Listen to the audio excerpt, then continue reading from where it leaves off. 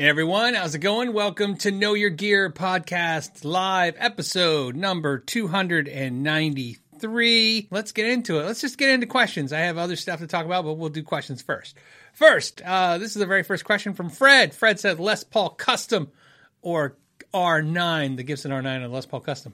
In other words, which would I pick, or which should you pick? Or first of all, congratulations on the ability to buy one of those guitars. Those are the expensive ones for sure. Both are iconic. I'm not going to give you an opinion. I don't know if I could say which one would hold value better or which one is the better playing guitar.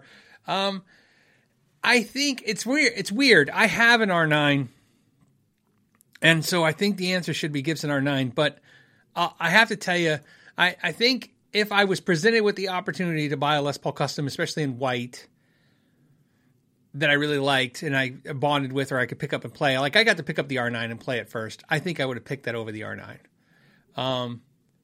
The R9, I think I said this before, but maybe I didn't articulate this guitar as well. I mentioned that, in fact, one's behind me. It's right here.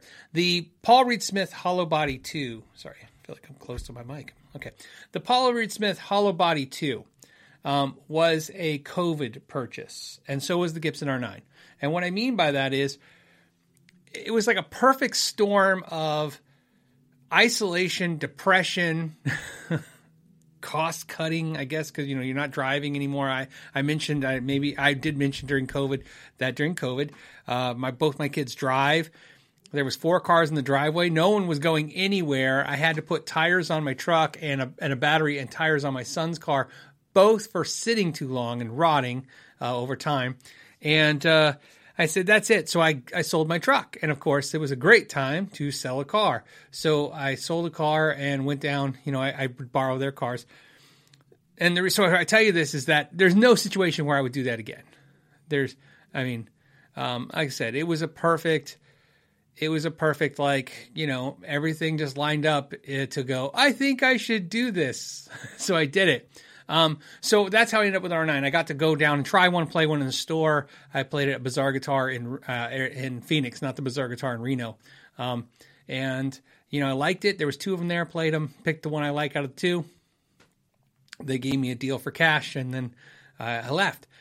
So I think I would pick the Custom if I could have put my hands on the Custom. That's a kind of guitar at that price point, especially Gibson. A Gibson is a hard guitar to buy sight unseen over the internet, especially when it's expensive like that. Because even if you played a bunch, they're all over the place. In fact, what I would suggest to you before you make this huge purchase, and unless of course I don't want you to overthink it. So if you're not the kind of person to worry about all these things, just buy the guitar you want. But sometimes if you go to websites like Wildwood, we're used to Sweetwater where they weigh the guitars and you can go see the weight. But if you go to websites like like Wildwood guitars, you can actually see the thickness of the neck at the 1st fret and the 12th fret on those guitars. You'll be surprised when you go look how much variance there is in all the neck thicknesses, much less the weights. And so it's a really tough guitar to buy without putting your hands on it. And the reason is the advice I have is buy which one you want, but if I was going to give you advice on which one, try to find one that you feel the most comfortable with. I will tell you this, a viewer sent me a message. I can't remember if it was a text. Oh, it was a patron. So I apologize. Let's see if I can give the shout out give the credit to the patron that did it. And let's see if it's... it was Edward. Edward sent me a message. Here it is. So this might help you. He says, FYI, Chicago Music Exchange sent me offers on 10 Chicago Music Store. So CME Exchange spec Gibson R9s, 30% off. So they were $6,699 reduced to a very affordable $4,689. So now at this point, there's no excuse not to buy 2. And he says, this is crazy. So to give you a thought, that's some information. Thank you, Edward, for sending that. He sent it to me, and that's the kind of information when I get that, and I go, that's great. I'm not buying it. I already bought one. That was already crazy enough. Do I regret it? No one asked, but do I regret it? I don't regret the R9 that much. I definitely don't regret the Hollow Body 2. And the main reason I don't regret the Hollow Body 2 is that was a guitar that I've wanted for a long time, even when I was a Paul Reed Smith dealer. And I really wanted one, and they kept going up in price. But more importantly, I shedded off a whole bunch of guitars for that guitar. So I'd rather have, at this point, there's enough guitars behind me. I don't need down the hallway and everywhere else they were sitting. So I don't mind that as much. I will tell you one, hey, that's the whole point of the show, right? One regret I have about the Paul Reed Smith Hollow Body 2 guitar. The SE sounds better. Does anyone ever do this? This is a horrible decision I made. Horrible decision I made. I had the Hollow Body 2 Paul Reed Smith SE, with, the Piazzo. I don't know what's wrong with me. Piazzo system. Anyways, it had the transducer in it, and it sounded amazing. And anyways, I ended up with the Hollow Body 2 core, and I liked the SE better. I liked the way it sounded better. The neck was a little chunkier on the SE.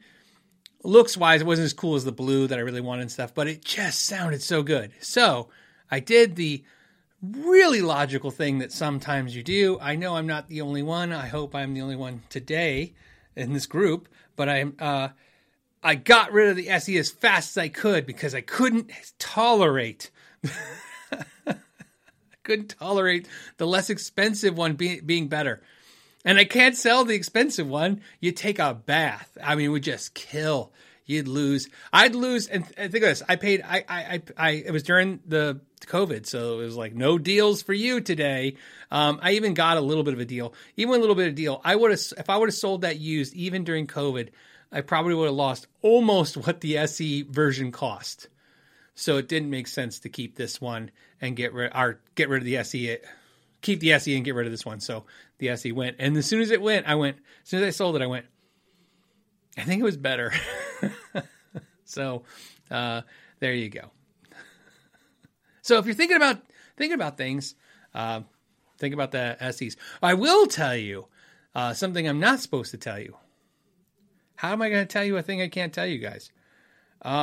Next month, which is January, I'm only taking a drink for dramatic effect. I told you that one thing I feel okay to disclose to you, talking to about a half a dozen guitar companies, there is a big like January launch coming from a ton of companies. Like it feels exactly like the old NAMM show launches. Now NAMM show is not until April, but in January, I mean, the amount of companies have reached out and said, hey, we're launching whole lines of guitars. Are you interested in doing any videos? I was like, oh my goodness, this is crazy. But in that thing I can't disclose, when I said I really liked the Paul Reed Smith SE hollow body with the Piazzo system, I can't say there's anything cool coming, but it would be really interesting if there was a more affordable version of that coming. I think that would be I think it would be interesting if there was. Take from that what you will. I only say that to you guys so you know right now is if I got you all excited, maybe I need a $1,500 Paul Reed Smith SE with transducer pickup.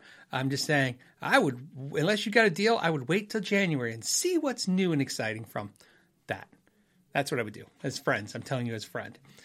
Hold on to that money. See what's happening. Let's see. Okay. So that was my long and horrible answer to your Gibson question. Thank you, Fred, for the question. Sorry for the answer. Michael says, what is your third guitar? So I'm sure it's because I talked about my first guitar being the JV Player, my second one being Aria Pro. My third guitar is a story I do not want to tell. I will tell it. Some of you guys are going to say crap, but hey, you know what? We were all young once, and God bless it. get to make all those mistakes, and it's awesome. So, what was my third guitar? It was a 1970s Gibson Flying V that I absolutely hated because it looked like an old dude's guitar. So you got to understand, we're talking about the time. So just to give you an example, obviously my first guitar, JB Player, looked like a Strat, just was a black Strat with a white pickguard. My second guitar was Aria Pro, which is was a knockoff of a Jackson Charvel kind of guitar. And then through this trading thing I did with this kid traded me his guitar that he was given to him that he thought sucked. And it was a brownish, reddish brown wood colored Gibson Flying V with case. And it was a real Gibson, and it was from the 70s, and I absolutely hated it. Now, I know what you're thinking. What did you do with it? Oh, I couldn't wait to trade it off. I hated it so much. It looked, like I said, every time I saw it, I was like, oh, it looked like I said, it looked like this old dude's guitar. Who knew? I didn't know. I had no idea what I had or what it was. I didn't even, so and I've said this before, as I've mentioned, I grew up my teenage formative years in Tucson, Arizona, where essentially, brand name instruments were not a thing that you saw. I wasn't even really sure what Gibson was. Like, I can't even say at that age, 16 years old, that I was like in tune with Fender or Gibson as being a brand any different than any other brand. To me, the only brands I really knew were the brands that were really big in Guitar World magazines, which are all the flashy looking guitars. So it was just not a thing. So to me, the Gibson guitars were just these old guitars. So I got it and I traded it off. What did I trade it for? I'm sure I traded it for some horrible, horrible junky guitar. I can't even remember the guitar. But I traded it for a guitar to some other kid, same thing. Just couldn't get it. I think I told you this. Maybe I didn't. I have a 1984 Tube Screamer now, which is no big deal. It's the same as any other Tube Screamer, as far as my opinion. But I remember a kid gave me a box of pedals, and one of the pedals was this Tube Screamer pedal that I was like, oh, that's the pedal they're all talking about. And I remember plugging in the amp. I had no idea what to do with it. Right, I didn't know you put it into an amp with already had gain.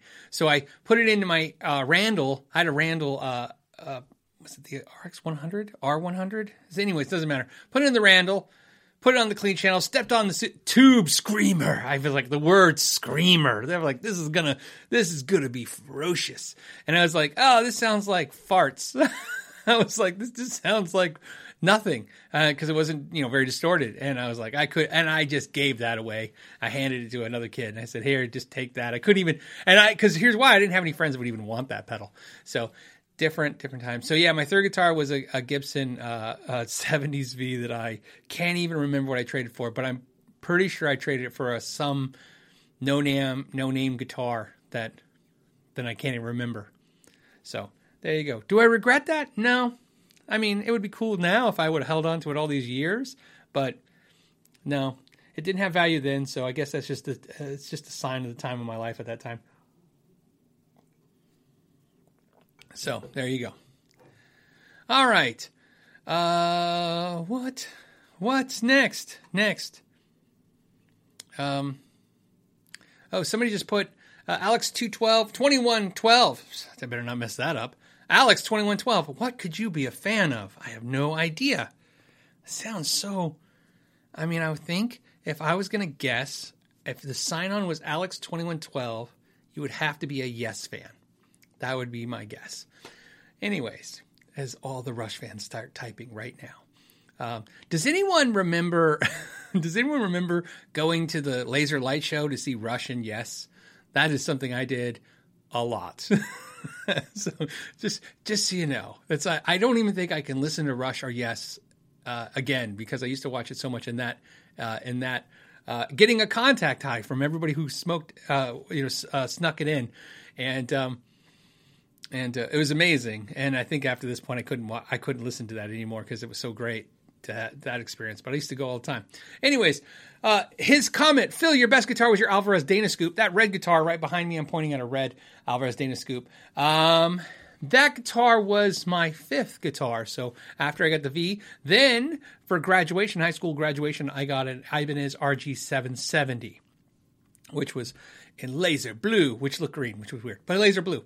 And then after that, I ended up getting the Dana Scoop, which is I still have. Out of all those guitars, the only one I have, Dana Scoop.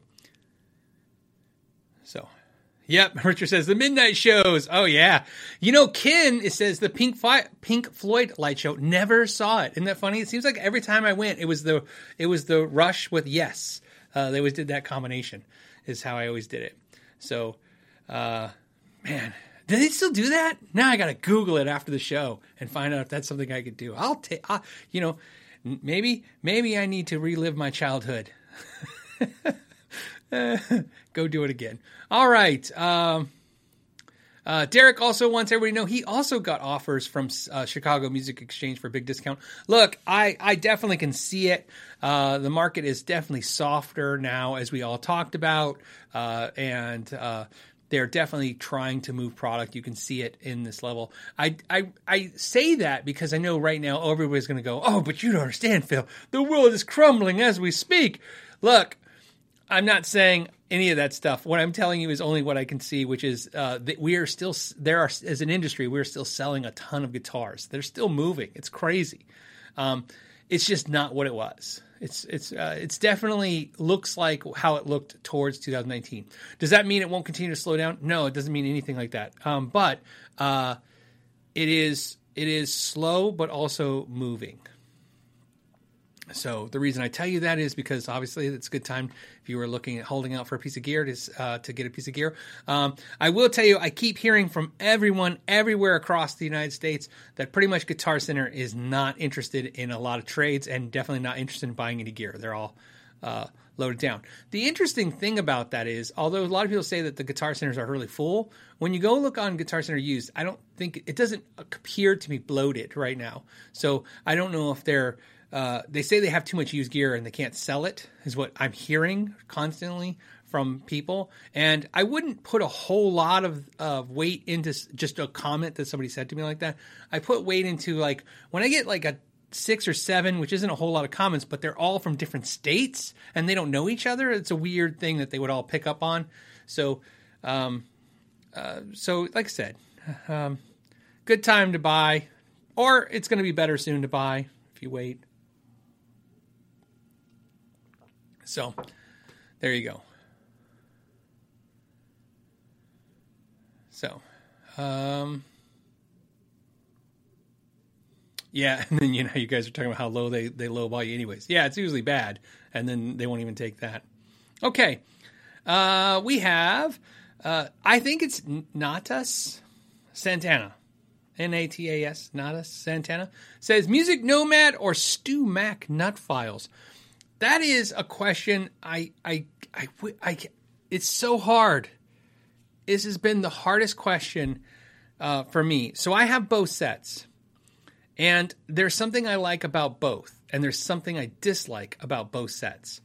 And the difference, though, between the two sets is my Stu Mac set of nut files is 20 years old. I mean, maybe 18 years old. But, I mean, it's close to 20 years. So, I mean, I'm very familiar with the set. I've been using it still. You know what I mean? I like it. The Music Nomad set I really like. And I want to say this, and again, this is just the reason I'm saying this is because I'm going to eventually make a video talking about these two sets.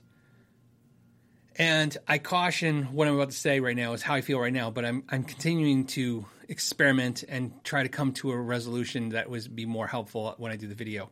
What I will tell you how I initially feel right now is I feel like the Music Nomad set is the perfect set for someone who is going to do the occasional work on a nut file. It's not because the files aren't good. They're as quality as the Stu Mac stuff. There's no question about quality either set. So if your question which one is to get it based on quality, both have quality. I have no issues with either one. It's the way that they could the Music Nomad did those little yellow plastic holders are cool, but also awkward sometimes. And I sometimes find myself pulling the file out of those cases and using the file by itself. And then I find myself wishing it was longer, like the Stu Mac. And this is the problem I have. And this is where I have to caution you. I cannot figure out for the life of me is if having the file be longer is actually better, or it's just I've been using a longer file for 20 years and the other file feels awkward. I've done a bunch of nuts now with the Music Nomad stuff, and everything came out fine, and it was a very pleasant process. I just feel like every time I wish I had more to grab onto, right? I mean, I appreciate the handle on that yellow plastic handle, but I kind of feel like there's more to grab onto. So I want to say for sure, if you've never owned a set of nut files, maybe go Music Nomad and just call it a day. The quality, the way that they're put in the case is great. Everything about it seems really cool. But if you've been using traditional nut files, I will tell you there's a little bit of an awkwardness, and I just don't know. You know what I mean? How I feel about that yet. So I thought for sure at some point I would just jump ship and just use the Music Nomad stuff. But like I said, I've done even 2 videos where I was working on a nut in a video. I was using the Music Nomad once, and in the middle of that, I switched over back to my Music Nomads again for no reason other than I just feel like I'm so used to what I was doing. I wanted to go back to that. So there you go. But I will also, as a side note, because I don't know the price of either one of them, whichever's cheaper, do that. Because again, I don't have and so, I bought my StewMac ones, but Music Nomad sent me a set of those files. So that's how I have the files. They sent me a set, which was very nice. So, you'd think my loyalty would be very focused, like, hey, they gave me product and the other company didn't. But really, honestly, it's just, to me, it's about what the best tool is. And so for me, both have something cool to offer. But I hope that information helps you, because it's really tough. I would really think that maybe we should do a video or something where I can work with someone who's never worked with them before and see what they think too. Like I said, to see if that's, like I said, how much of it is just, I'm an old dog and you can't teach me a new trick kind of thing. So, okay. So, all right. Next question. What is it? From Derek, who says, hey, Phil, I finally got here early. TGIF. Thank goodness it's Friday. He says, can you explain coil splitting in series versus parallel, in phase versus out of phase, splitting versus tapping, cats and dogs? No, just kidding. Yeah, I can explain that stuff. And let me run it through a couple. Oh, I wish I had a prop. Okay. So this is a question you get a lot, a whole lot. And instead of telling you what they do, let me tell you why you would want them. I find that is a better way to kind of explain anything, is what's the benefit or the drawback to having these things. So let's start with something as simple as series versus parallel, okay, with a pickup. So for instance, when you think of a humbucker in series, what you have, and I've said this before, let's just think about a very simple thing like a single coil pickup. I don't have a prop. I'll use my StewMac toolkit. I want you to think of this as a single coil pickup. Visually, right now I'm holding up a thing that just looks like a single coil pickup shape, like a P90. What you always picture is 2 wires coming off it. I've explained this before. There's only 1 wire on a pickup, okay? You take the wire and you wrap it around the pickup, and when you're done, the end of the wire is the ground and the start of the wire is the hot. So what looks like a hot and a ground is really the start and the end of the wire because it's wrapped around a coil, right? So essentially what you have, if you have 2 single coils, like what you have in a Strat or a Telecaster, and a Telecaster is the perfect example for this, is you have 2 single coils in a Telecaster, the bridge and the neck, and each one have a start and a end to the wire. In other words, hot and a ground, because it's the start of the coil and the end of the coil of the wire that's wrapped around the coil. Hope this is all making sense. Those 2 pickups, if you go to the middle position on a Telecaster, those pickups will be in parallel because there is 2 individual coils that are individually wrapped with 1 wire with a start and an end. A humbucker, even though that's 2 pickups, a humbucker would be 2 pickups, but the start of the wire would start on 1 pickup, and when it ends, it would go to the start of the next pickup, and then you see how it works? It's in series. They're wrapped around one and then continues to wrap around the other one and comes out. So that's very general. We don't need to focus on that. So some of you guys got that. Some of you guys probably didn't get that. That doesn't matter. What matters is what comes next. A 2 single coil pickups wired in series will be louder and more powerful because they are in series. You're doubling the essentially you're doubling the well, I don't want to say doubling. You're increasing the capacitance, right? You're increasing everything. It's more. That's the best way to think of it. When you have 2 individual single coils that are run in parallel, they are both on and they are both noiseless in most cases. Okay. But they are not more. They're just going to sound like 2 single coils on versus a humbucker, which is fuller sounding. That is the best way. So why would you want that? That's a perfect example. You know why. 2 single coils and a telly, the 2 singles in the middle position. Think of the telly, how that sounds versus how it sounds if you just had one humbucker. So the difference between the parallel and the series and the parallel is exactly that. A series pickup will have that feeling. So of a more powerful, fuller sounding, more lows, more output. And so if you had a humbucker and you use like a triple shot by Seymour Duncan, which I've done videos on, where you can switch the pickup to, series or parallel, why would you do that? For that same reason. In series, you'd have a full humbucker. In parallel, you'd have 2 single coils. So you'd have a noiseless kind of sound, but you'd also have a thinner sound, maybe more mids and more highs and less of that fullness. And definitely the amp would not be pushing as hard. So that would be one of the advantages of that. Another reason why you would want to run pickups in parallel is Ibanez is notorious for doing this with a bunch of pickups where they'll take 2 humbuckers and in one position it goes to 2 single coils that are in parallel because it gives you kind of like a thinner sounding guitar, but it's noiseless still, which would be great. So that's the advantage of parallel. So parallel is basically the advantage of noiseless but thinner sounding. So that's why you would do that. And again, all that can be done with just how you connect those leads off those pickups. Then we're going to talk about splitting versus tapping. So you don't see a whole lot of pickups tapped anymore. So let's talk about splitting a pickup. Splitting is exactly what I talked about. You have a humbucker and you have 2 coils and they're in series. And when you split one, what you're doing is you're turning one of them off. Okay, that's the best way to put that. So of course, if you turn off one of the coils on a humbucker, you're a single coil. So you have a Strat. So why would you want to do that? Absolutely for that same reason. You want a humbucker that sounds like a single coil. You hit a switch. We can explain. I have tons of videos explaining how it's done. It's done by just grounding out things, but it doesn't matter how it's done. What it matters is why you'd want it. So splitting a pickup would essentially give you a single coil tone. You would get the 60 cycle hum because the other coil is being defeated. In other words, it's not it's not engaged anymore. So you're back to 60 cycle hum. You're back to Stratty type tones. That's splitting. Tapping is where, like I said, you have one wire wrapped around a coil and it starts, right? You start the wire and at the end is the ground. That's the end.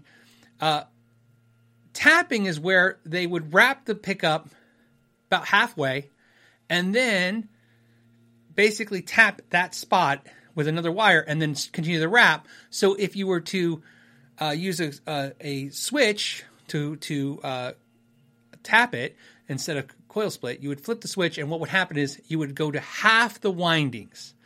So that's basically what you're doing. You're tapping into half. Again, half is not exact terms, but it makes a lot of sense. So in other words, if you have a pickup that has 4,000, well, I'll say 5,000, 6,000, 5,000 winds of a wire, you would essentially be able to cut that into 3,000 winds of a wire, and it would do exactly what you would imagine it would do, right? It'd be less powerful than it was before. So that's the idea of that, and those numbers are not exact because there's different ways to do that. But why would you want that? Well, it's because let's say you have a hot pickup and you're playing your amp and you want it to basically go to a weaker sounding pickup. It'd be like almost like if I had the ability to swap a 5K single coil or 6K single coil down to a 5K. Think about it that way, right? Super, super easy. So that's why you would want that. They don't do that much anymore because it's not complicated. It's just a pain in the ass to wire up the pickup that way. It's not very cost effective. There's not a lot of people looking for that. And You can simulate that. It's not the same thing. I just don't want the nerds to go crazy with just rolling your volume back. I mean, obviously, just cutting the amount of signal that's going to the amp is going to simulate that kind of same effect. It's just not as super easy as just hitting a switch. Then we have phase and out of phase. That's a little trickier. And so I'm going to give you a very generic explanation of that, phase and out of phase. First of all, the simple part is when I said a single coil pickup is one wire, right? It's the start and then it wraps around the coil and then it comes off and that's the end. Well, obviously when it starts, it's wrapped around on top of itself. So imagine 5,000 wraps. At the end, the wire would be from the outside of the coil and the start would be on the inside because we wrapped 5,000 wraps around where the wire started. I hope that makes sense. So essentially, switching the phase of the pickup is as simple as taking the end of the wire and the start of the wire and flipping them so that your signal is now going from the outside of the pickup of the wire and the signal then goes to the inside and then out. That's one way to flip the phase in which it works. That is really generic, but it will get you there. And why does that matter? It doesn't really, it's a very, very subtle difference and thinning out the pickup sound, very subtle, okay? And also,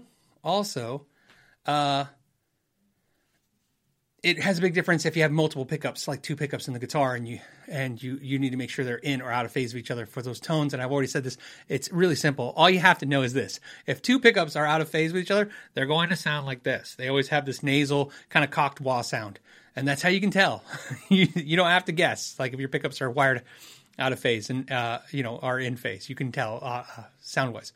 Again, that's basically the general idea of those things. I have videos where I go through that stuff over the years, and maybe I'll do an all-in-one inclusive video with all those terms and stuff and with illustrations. I don't really know. But I like to talk about it, like I said, not so much in the technical sense, but in the why you'd use it sense. We'll be right back. You still loading them and heating them up with all your single shit you've been dropping. You feel me? Loading them up on. It only takes structure.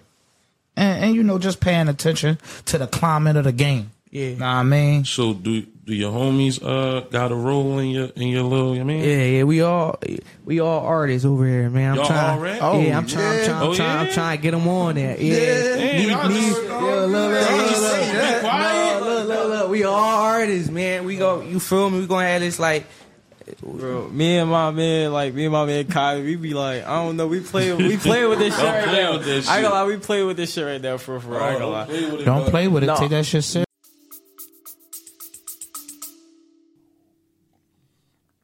By the way, there are 1,000 things on top of that and how you can manipulate the sounds in a pickup, but those are the basics. Brandon's question says, when will the big U.S. brands begin to allow their foreign budget models to equal specifications and quality as their USA made models?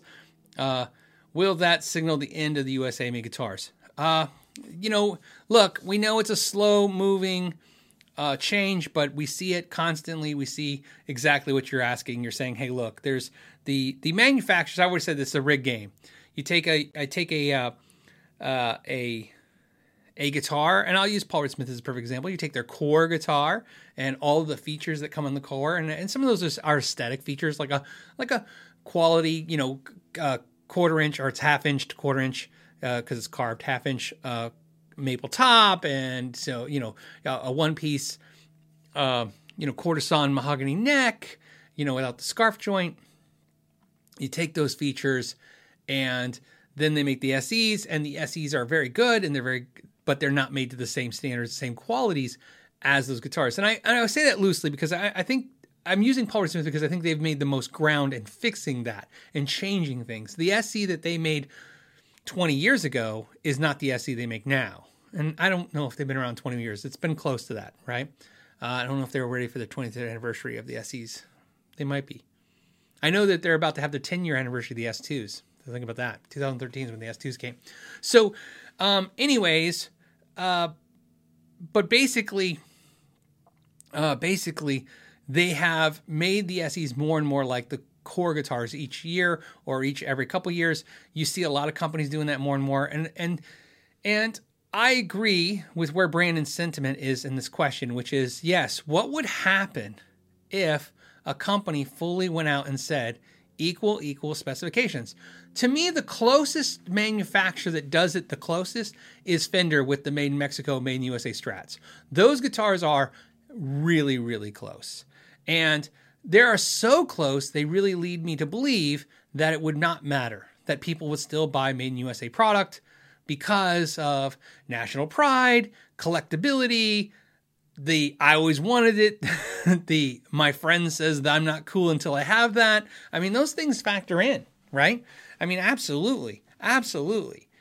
It was a really tough thing when I would sell Fenders to customers, especially guitar players that were newer who were like, they'd ask that basic of all questions.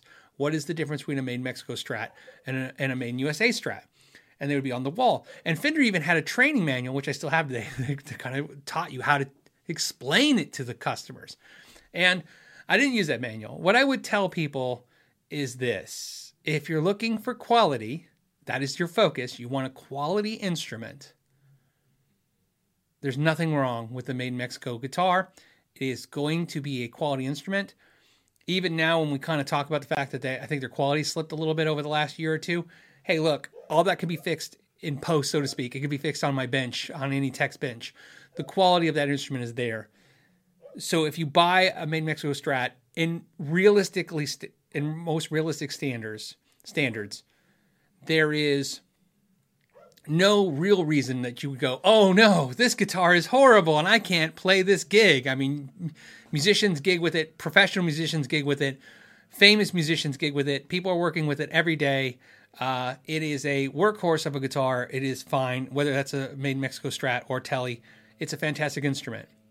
So I would say, look, if that's the focus, in other words, set the standard. The standard for you is you're just looking for a quality instrument. This is it. No brainer. However, if you feel like you're ever going to get to a point in your life where you're like, I always wanted the Made in America one, Made in USA, you might consider just pulling the trigger and doing that now, because that's two purchases, right? You're going to buy the Made in Mexico, then you're going to have to sell it, and then you're going to have to buy the Made in USA. So I always tell them the real justification for the Made in USA was always just because you just wanted it, or you think you might want it at some point. And that's how we would sell them. And so, that is watching you guys buy guitars over the years. And talking to guitar players for, 10 to 12 hours a day, 7 days a week. You learn that there is a lot of, hey, this is something I always wanted. And there's nothing wrong with that.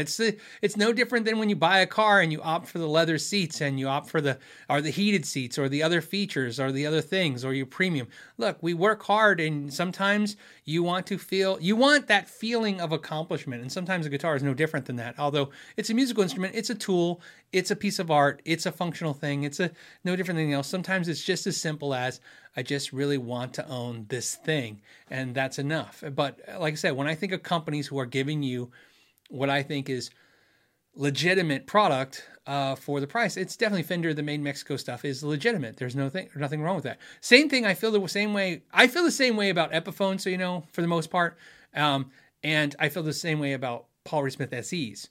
That I feel like the quality is there. I don't really feel like there's a if somebody buys a Paul Reed Smith SE, let's say the Silver Sky SE, you buy a Silver Sky SE, barring that you got one bad example, because and we'll insert that into any brand at any price point. I think you could buy that guitar and you could gig with it, you could play with it. There's nothing wrong with it. It's a fantastic instrument. So the upgrade is essentially a little bit more, and that's a sad thing. And I actually used this analogy once with a customer. I'll use it with you guys today. And I said, when you make race cars, because I'm very versed in race cars, but I understand this concept, so I just want to share with you. When you make a race car, when you're in a race, whether it's a NASCAR or whether it's the Indy 500 or whatever, when you make a race car, the car, that last little bit of speed sometimes can cost the most. In other words, achieving that last 1% improvement, that last 5% improvement can have an exponential price to it. I feel like guitars are that way too. So when somebody says in the same statement, if I was to tell you that I think you could buy a Made in Mexico Strat and it's a quality instrument and it's fantastic, I agree with you. And if somebody said, but I think the Made in the USA one's better, I agree with you as well. But I think it's slightly better and you have to pay a lot for that slightly better. And guess what? If you have the means to do so and you want to, do it. You earned it. Take a lap. Enjoy it. If you, and again, I've said this before, this is the psychology of when you sell stuff to people and you learn how people think when their money is on the table. I have found, and I use this term a lot, people's comfort is way more comes into play than their physical ability to spend money. In other words, whether somebody has the cash in their wallet is not the determining factor when they purchase. Some people just need to feel it justified in the purchase. It's a comfort thing. For example, I've said this before, I could sell all these guitars, just a bunch of them, and buy a Paul Reed Smith private stock. I would not be happy. I would be miserable. Not because I only have one guitar and I need a bunch of guitars. It's because I don't want a guitar that costs $12,000. I don't need that feeling. That's not comfortable to me. That's when I start worrying, right? I don't want to own furniture in my house that I have to worry if somebody comes over and their kids are over and they bumped into it. I don't want to stress about that. So that's a comfort. And so I buy the nicest thing I can that still allows me to feel comfortable with it. So like I said, same with guitars. I like to own a guitar that if I dinged it, I'm not, that's my only thought. I want to enjoy things and play things. Remember, I buy these because I want to play them. I think you should buy guitars because you want to play them. I don't want to feel like they're encapsulated in a museum. And so that's why I learned that sometimes your price points are more of a comfort zone than they are a physical limit to your ability to spend. Sometimes it is a physical limit of your ability to spend. But a lot of times, like I said, I'd watch people go flat out saying, I'll just buy this guitar because it's good enough and I can enjoy it and play it. And I think I just recently told you guys this story, and I'll cap off that statement with this. I just recently had a bass made because I'm going to be doing some more gigging, and the Warwick that I had made cost so much, and inflation has gotten so crazy that there's just no way I'm going to justify buying another one, and I don't want to take it anywhere. And I don't want to lose it. I don't want it to get stolen. I don't want it to get damaged. I've already dinged it a couple times, which I'm okay with, but I don't want it to get damaged. So I'm like, you know what? I need something that I can not worry about because I'm not going to have fun at a gig. Because I told you most of the time if I gig, it's a standing kind of thing. I show up, I play with the band or my friends, and then I kind of leave. I don't want to feel like I got to like have an armed security guard standing next to my instrument. That's not going to be fun for me. So I need to have fun. So, all right. So to answer Brandon's question is, would if the brands basically make the same exact guitars overseas or more affordably made instruments exactly like the USA counterparts, would that kill the USA counterparts? Would that be the end? I don't believe so.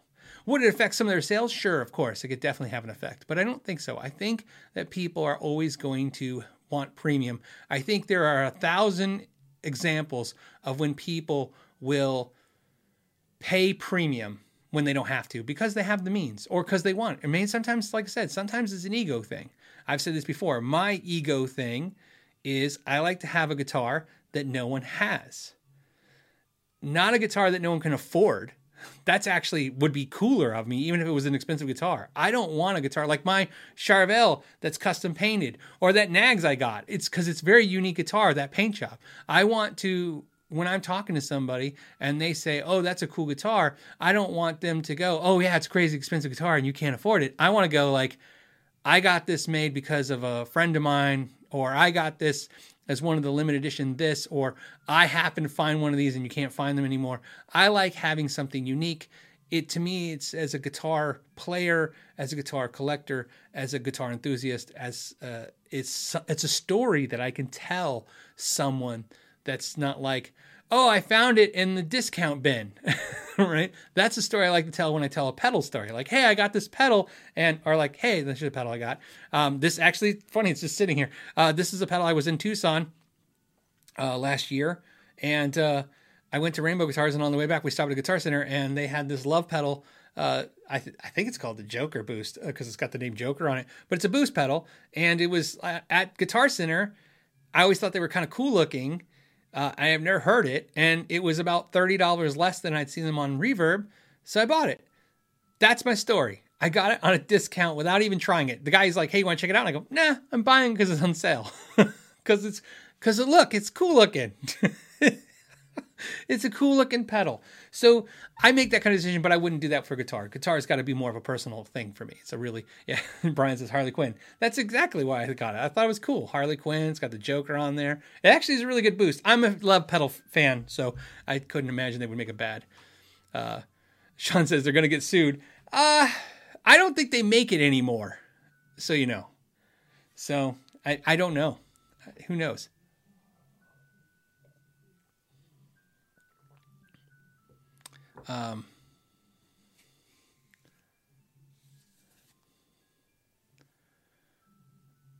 Okay. I'm just reading some comments to see if there's anything on the subject I'm talking about.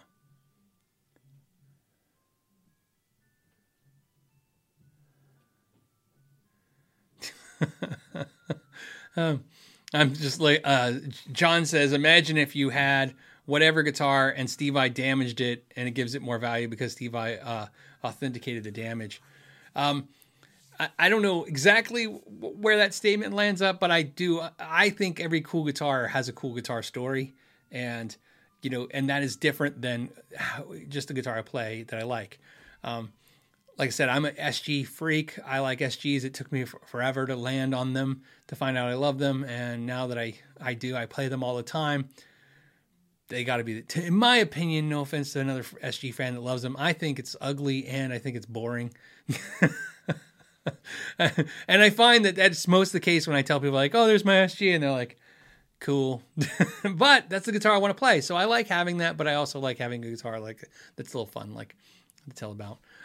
And back to your question or your thing about a story. Of course, like I said, I always talk about I've talked about it once before. I know it's an old video, but my Alvarez Scoop guitar was stolen, and I got it back, and that's a crazy story sometimes, and how I got it back.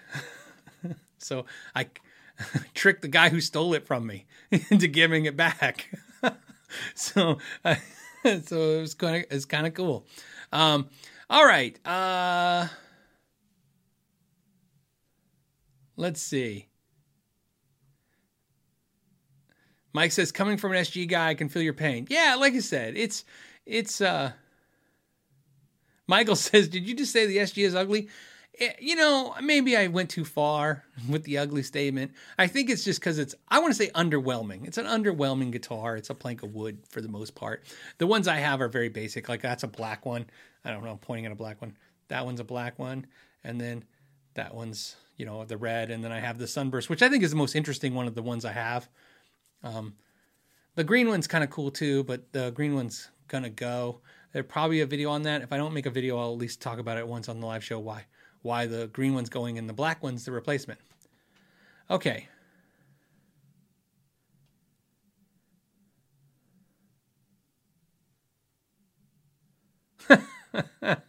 Sean, I'm going to answer this question. If Joe Bonamassa sold all his guitars and started playing PRS, do you think he would still sell at shows? No way. You think people go to see Joe Bonamassa and hear his music and his guitar playing? They just go to see vintage guitars. In fact, I think he sells at the front row just from people to drool over his vintage guitars. Okay, now that the joke's out of the way and I've triggered anybody I can, I think if Joe Bonamassa would be one of the guys that if he would to go to a brand, he would land a brand. And I don't know if that's the way I'm saying it's going to make a lot of sense. Let me give it to you this way. John Petrucci pretty much made Music Man. I mean, obviously, Eddie Van Halen made it first, but he makes Music Man. I mean, John Mayer has done crazy things for Paul Reed Smith. Steve Vai and Ibanez. There are great guitar players, and there are great guitar players that can sell guitars. And the guitar players that can sell guitars are a unique bunch, and especially the ones that can sell expensive guitars. They just have this ability to incite other gear freaks into buying guitars. And Steve Vai is definitely one. And I think Joe Bonamassa would be one too. Obviously, he does really well with the Epiphones and the Gibsons he does. But I think if he would to merge up with a brand, PRS maybe, sure. But I mean, I think like if he was to pick another brand, like he could literally, because you got to understand, like what John Mayer did for PRS was huge. It's a huge improvement to the company and their volume and sales. So you can see it. You can see it's, it was a great cooperative agreement between those two brands, the John Mayer PRS thing. The John Petrucci to Music Man was a huge thing. And you can see it. And obviously Steve Vai with Ibanez and I'm not discounting any of the players with all those brands, but you understand those guys really changed the game for a lot of those brands. I think Joe Bonamassa is one of the few guitar players that could do it, could literally pick a brand that's not huge like Gibson and literally put them on the map, not to the Gibson level, but do the same thing that John did, both the Johns did for Music Man and for PRS. He could put them on there as huge. I don't know who the brand would be, but like Heritage Guitars, right? I mean, he could probably put Heritage on a new level because he's a gear geek. And I think that's part of that equation. See, because I've learned this over the years. There's guitar players that are great and they sell signature guitars. But then there are guitar players, like I said, that sell an insane amount of signature guitars. And the one thing they have, besides a ton of other things, is they tend to be a gear geek too, a guitar geek. And I think guitar enthusiasts are drawn to other guitar enthusiasts, a la why there's 1,000 of you hanging out with me every week. But I think that's exactly what Bonamassa could do, is put a mid-sized brand on a bigger, level them up. Somebody said, PW says, Reverend. Sure, of course. Like I said, it would have to be something like Petrucci with Music Man makes sense. Vai with Ibanez makes sense. And he would have to do what they do, because one of the things that those guys do that I mentioned is they actually play those guitars. I don't mean the brand. They play the guitars you get. And that really adds the credibility. When you see John Mayer, he's got the Silver Sky. Sure, he'll pull out those old Strats. He'll pull out a Jackson. He'll pull out other things out too all the time. But the Silver Sky is a predominant instrument in his hands. And same thing with Petrucci. You see him, it's only Music Man, Petrucci guitars. When you see Vai, it's always a gem. I mean, and when I say always, it's 9 out of 10 times. That's enough times. So literally, I think he's one of those guys that could level up a brand for sure. And if he went to PRS, it would definitely help PRS. But I think in the PRS artist roster, it might be crowded space for him now. I think he would be better off. I think Heritage, right? That's the question for you guys. Who would be the brand you'd want to see Bonamassa with? Same with somebody like Slash. Slash left Gibson. I think Slash could level up BC Rich if they wanted to rebrand and launch BC Rich as a new thing. I think he probably leveled them up too. So, there you go. All right. Let's see. Should we take a second? We'll talk a second. And I thought this would be a fun thing to do. It kind of came as an inspiration for my wife, as an idea. What I did is I did a survey this week, and I thought what I'm going to do from now on is do surveys and survey you guys on the main YouTube channel, and then we'll talk about them during the live shows every week, the podcast. So let me go to it, maybe, if I can find it. There it is. Okay, so you guys can see this. So I asked a question this week. It was 4 days ago. I said, guitar companies promote and advertise a lot, but what guitar companies promote or advertise how well they treat their employees the best? 3,800 of you voted. 68%, definitely the overwhelming majority, voted for PRS. 6% Fender, 4% Gibson, which is the least. Taylor, of course, the second most at 14%. Martin, 8%. And of course, there was 114 comments. And we could probably even, let's do that. Let's see if we can read some of the comments. Can I sort these by the top comment? So that should be the most thumbed up. And of course, now it's thinking. Because I made it just do something it's already doing. I can read it, so let me read it. It was Paul Cook, and he said, I wouldn't say any of them advertise employee welfare, but PRS staff seems to be happy and motivated when they're shown in videos. That's an interesting comment. And he says, and when And we seem to see more of them featured doing little speaky, presenty bits in corporate videos and launches, just the marketing department, etc. So that gives me an impression PRS recognizes and values and trusts their employees. Pretty interesting. So the main comments, I would say, and I'm going to be a little generic with this. Let me refresh this. The main comments that I saw in that survey were mostly you guys saying you hadn't heard any of those, kind of advertise that. There was a couple comments that really went to the effect of, you talked about other companies, why those companies, look, they only give me like 5 slots for a survey. I would love to do a survey of 10 or 20, but that's how many slots they give you when you do the survey. You get 5. So I picked the 5 biggest companies that, not only the big brands, but I thought the ones that would be most, predominant in the,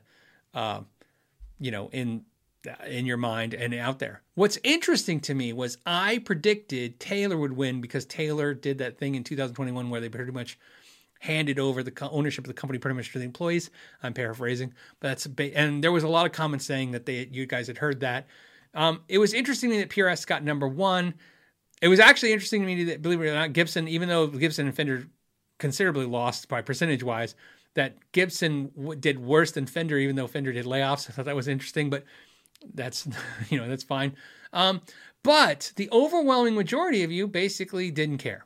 You didn't seem to care. That was the census of the comments was, who cares how a company treats the employees? Now, I will tell you, because we're going to do, like I said, one of these every week, just like here, short, sweet, just tell you what you guys think. This is the community that's watching this show. This is what the community thinks.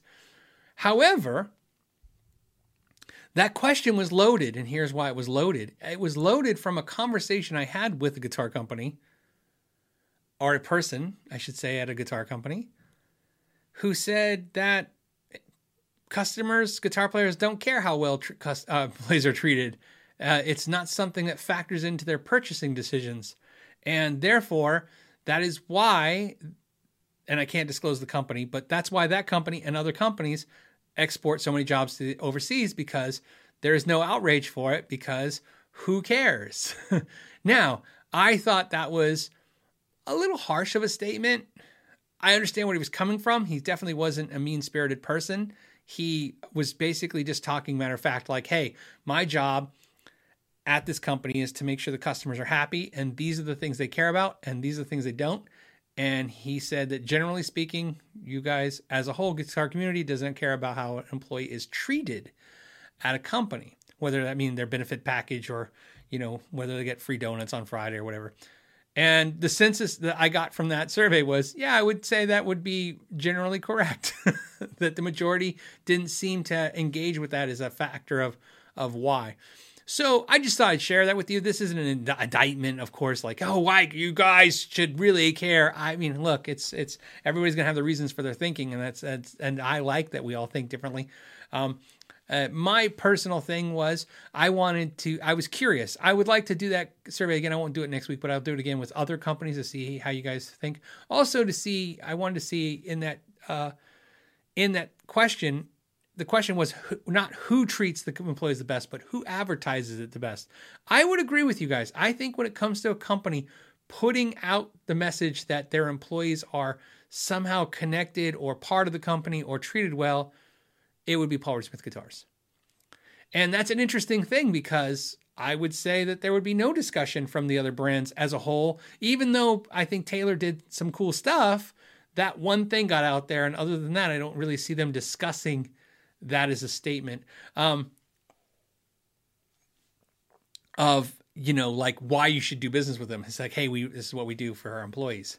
So just thought that was interesting. I'll do more. If you guys have suggestions for surveys, you can please put them in the comments and stuff. I think it'll be cool to pull this stuff, and again, for a conversation.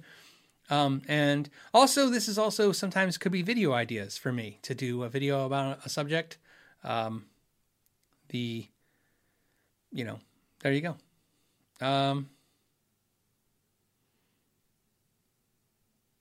So I'm just reading some of the comments. Okay.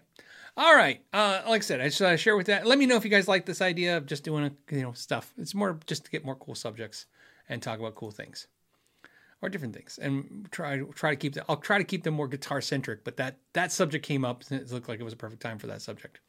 Let's go ahead and do another question. We have Brian who says, "Hey, can you recommend a humbucker single set of pickups for my Sterling CT50? Is it best to buy as a set, or is it easy enough to piece together, mostly for hard rock?" Well, it's going to be cheaper to piece it together. I find when you buy sets, you think it's cheaper, but it's generally not. And definitely if you buy any kind of loaded pick guards and stuff. On that guitar, I don't know if I would really worry about buying all the components. Maybe just buy the pickups.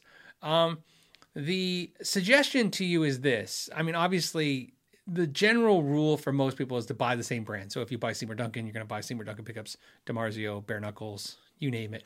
Buy those pickups. These questions are always tough because you're asking me a question like, what pickup should you get? But I don't know what style of music you play. I don't know what kind of amp you have. I don't know what you're looking for. All these things are going to be different. What I would say is one of the benefits also to buying them piecemeal versus a set is if you buy a set and you don't like it, you might be stuck with them. Where if you change out something, I would start with, I wouldn't even worry about changing out all the pickups. What I would say is pick the pickup that maybe it's the humbucker or is the neck. It's usually one of those two. The middle's not usually a problem. The humbucker or the neck. Which one do you like the least of those two? And then I would replace that one and start there with something simple and then build off that one pickup because pickups do complement each other. So in other words, buy a new humbucker. Once you like your humbucker, then it's pretty easy road to go down because it's very easy to find information about what neck pickups complement what bridge pickups, whether that's a single wheel to humbucker, you name it.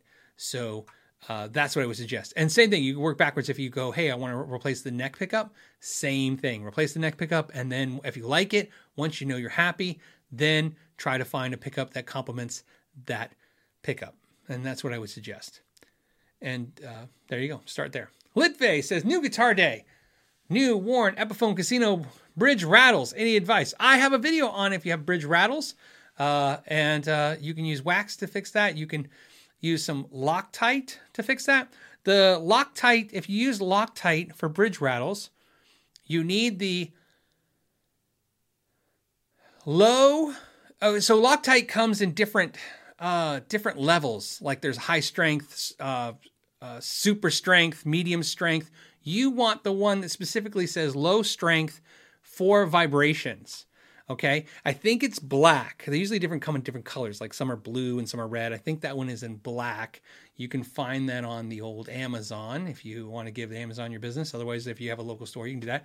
You can buy off brands of Loctite. I don't really care. You can find the equivalent of the Loctite brand product that you just, again, it has to say low strength because it flat out is, here's why. I use that specifically because of the fact that it does exactly that. It stops rattling.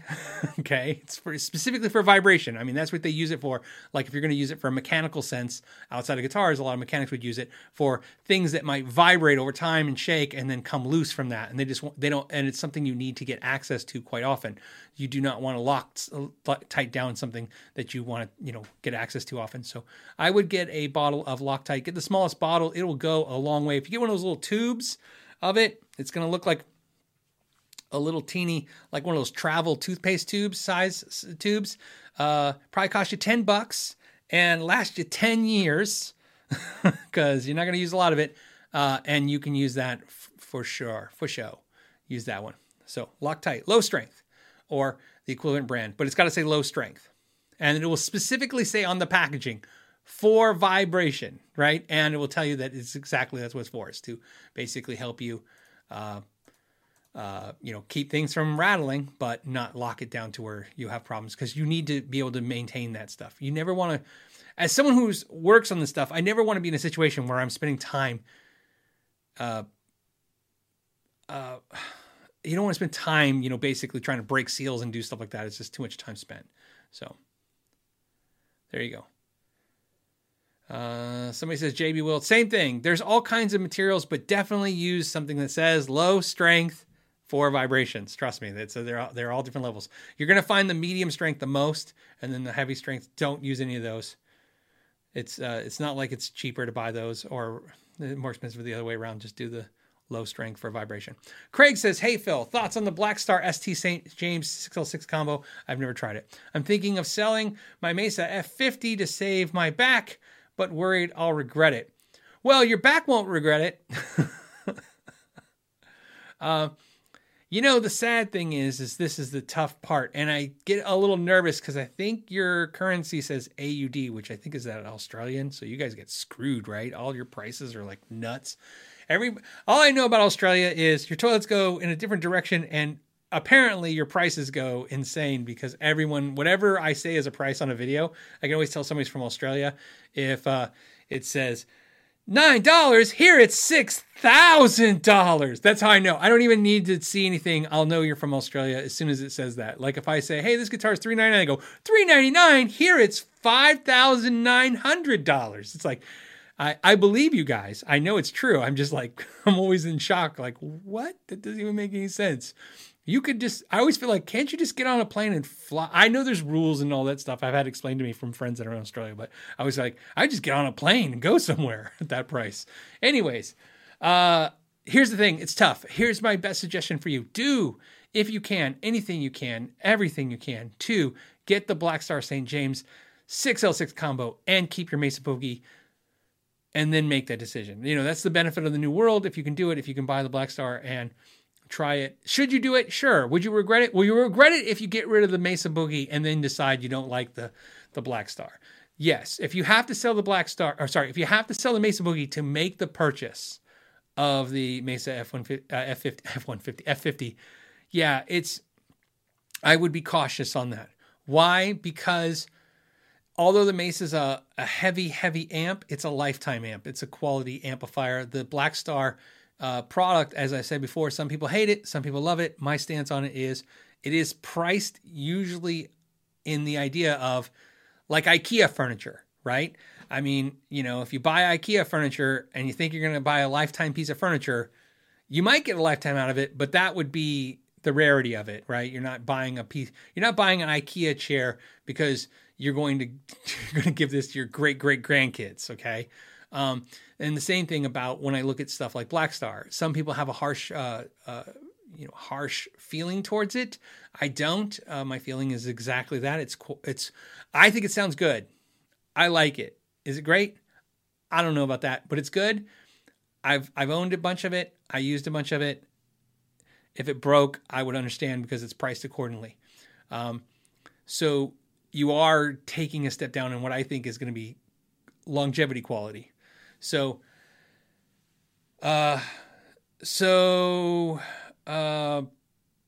that's what my suggestion is. On your back, keep in mind there's other solutions, right?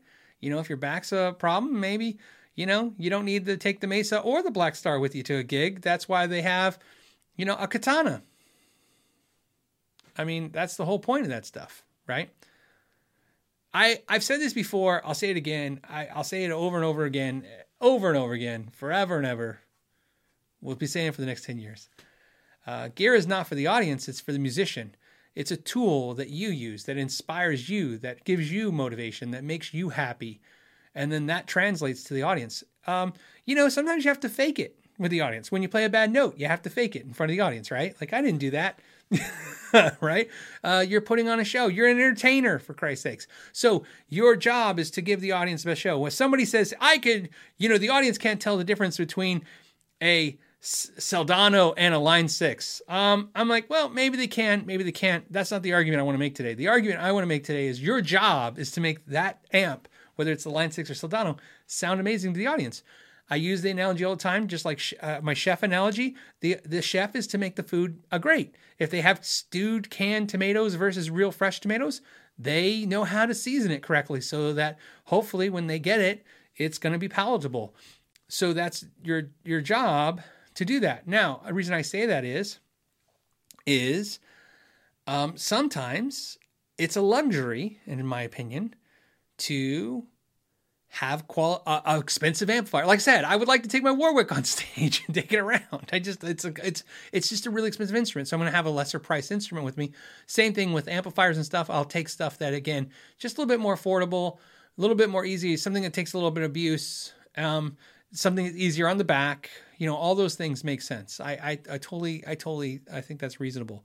And I don't know if the audience is going to leave the show going, remember when he used to have that Mesa? I know, it sounded so good. Now his tone is so 90% of that.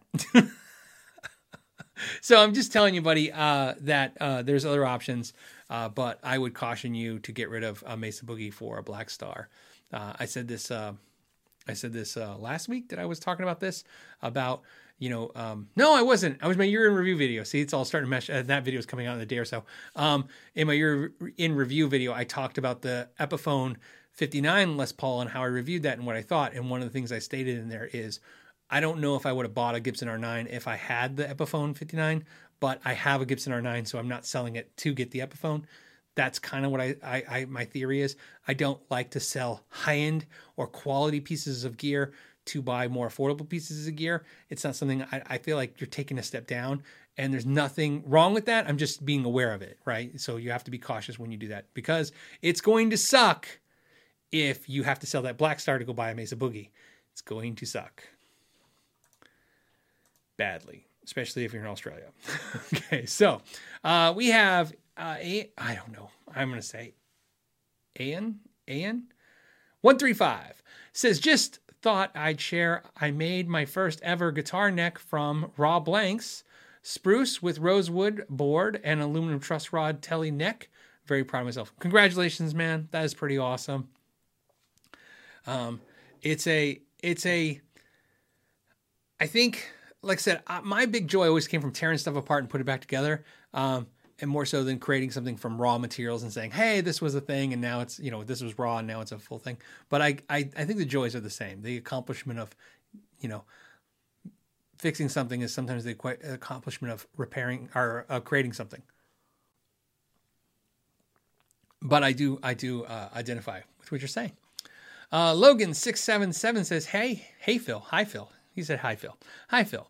What would be a better amp for bedroom playing? Katana 100 Artist or Katana 100 212? Are they different?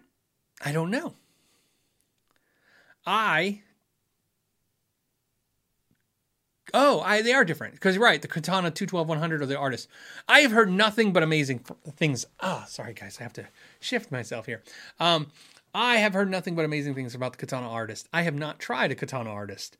I have two friends that have the Katana Artist. They tell me it's a level up from the Katana for sure. I don't know. I mean, I'm just guessing. I would say Artist. I would hope that a bunch of you guys will chime in that have or tried the both of them. I have played the Katana 100 112. I played the 50 watt 112. I've never played the 212. And I've never played the Artist, so I can't tell you. So, I mean, everything for me, it's just, would be me guessing. And so that's what I gave you a kind of general guess, but hopefully somebody will chime in with some real answers here. Thank you. Here I am for the super chat. Fret level midnight says, refretted my 2000 American Strat with Jessicar stainless steel frets. Biggest upgrade I've ever done to a guitar yet. And by far the most dramatic, in my opinion. Yes. What's funny is one of the things that when I talked about, was it last week or the week before that, I was talking about refretting with stainless steel frets. I got some comments on that. I saw them. A lot of them were interesting, good. Like I said, interesting and good. Some of them are interesting and weird, as you do sometimes. Weird just meaning not the response I thought I would read. But one of the things that somebody said was they were talking about the downfall, of course, refretting your guitar in stainless steel frets is the massive change in sound. And here's the interesting part. I have found myself over the years being like anyone else saying, I don't like the sound of this thing because I tried it and I didn't like it. And therefore, like stainless steel frets, I would say, they're always bright. They're bright sounding. They're bright sounding. They're bright sounding. Here's the thing. Sometimes it wasn't the frets, it was the guitars. So as I've bought guitars that have stainless steel frets, they tend to have a tone, and I attributed a lot of that tone to stainless steel frets. And then now that I've refretted so many guitars with stainless steel frets, and the before and after when you play them, do I notice that they're a little brighter? Yeah, I do. But here's the funny thing about this. This is a very minor change in most cases. So I don't notice a huge difference. With it. In fact, I would say in my personal opinion There is more of a dramatic change in a bright set of new strings versus strings that are a little dulled from being played than there is between nickel and stainless steel frets. I'm not saying there's not a difference. There is a difference between nickel and stainless steel frets, but I'm saying the difference is not as dramatic as new strings versus old strings. So it's a difference, but it's minor. So I'm glad it worked out for you. I'm glad you liked it, and I'm glad it was dramatic. Matt says, any experience with the Lawler Imperial low high whine versus the Fortitude? I've not messed with that. I have some Lawlers. I have a Lawler P90 in this SG right here. And I didn't even know it was in there until one day I bought it used. So one day I restrung it and flipped the pickup cover and there was a Lawler in there. So I've played some Lawlers, but I'm not very versed in them. They're not a pickup that I have tried many of them. I have probably one in the shop. I don't know what I have, but I know there's a Lawler down there. So not a whole lot. So versus the Fortitude, I just don't know. I like Lawler though. So, I like his stuff. What I've played, I've liked. J Marble 95 said happy holidays and all the best 2023. I'm excited for 2023. A lot of stuff coming. A lot. It's going to be crazy. I feel like when I say that, I'm always overhyping it, but we'll see. We'll see if I'm overhyping it. You guys will have to tell me in January. Jack Lowe says, how did the 20-inch radius of the Strandberg feel? Worried it's too flat for chords, etc. I'm comfortable with the Music Mans and the PRSs personally. Yeah, if you're not a huge fan of really flat fretboards, it's not going to be something you're going to really like. I usually don't like flat fretboards. I like 12 to me is like as flat as I like to get. I get a little nervous when it's like 14 or 16. I don't like that. 20, usually don't play it. I really like it on this guitar, but it's not about the fretboard on that guitar being 20-inch radius. It's about that neck and how it all makes sense. That guitar wouldn't make sense if that fretboard wasn't that flat. So let me put it this way. And this is the only thing I can tell you if you haven't played one of those guitars. Of all the things that are going to make you like or hate that guitar, that fretboard is the last thing that we factored in. Like I said, that's definitely you play that guitar, when you pick it up, when you pick that guitar up, it's not going to be the fretboard that sticks out as the weird thing. So everything else will be a bigger problem. Nathan Sonia, what's up, Nathan? He says, Back to Basics live. I still need that album. That's not live. That's a pre-recorded album. So he's talking about Back to Basics. I did an album in 90. Was it 90? No, it was 2000. No, it was 90. Nope, it was 2000. 2001? I don't know. I have to look. And an instrumental bass CD. I can't remember. I can't remember the year. It was a long time ago. I have copies. I don't know why. When Nathan, next time you come over, you just got to ask for one. There's some. So, interesting thing. I always think like maybe I should redo that, but I'm working on another music project now, so wouldn't make sense to do that again. But so Nathan's just busting my chops. Rummy says, "Hey Phil, I got a Seymour Duncan /PAF for my Les Paul. The specs say Alnico 2. How does it differ from Alnico 5 burst buckers? Does this cause the slash pickups to sound spongier and rounder, highs and lows?" So I have done way too many tests on this to the point where I started questioning my own sanity, where I would wind my own pickups and put an Alnico 2, because you can just change other magnets. I would put an Alnico 2 in it, and then I put an Alnico 5, and then I'd A-B them. And then I would compare them, right, with back and forth. Here's what's funny about this. I always thought Alnico 2 was like this cool thing. I found that when I did that, every time my ear immediately picked the Alnico 5. So why? Why did it do that? Well, here's the thing. At first, I thought I had proved something, which is why there's no video, because the video is proof of nothing. I thought I proved it in my head. I was like, okay, Alnico 5 every time, right? Switch, Alnico 5. Switch. Oh, I like the Alnico 5.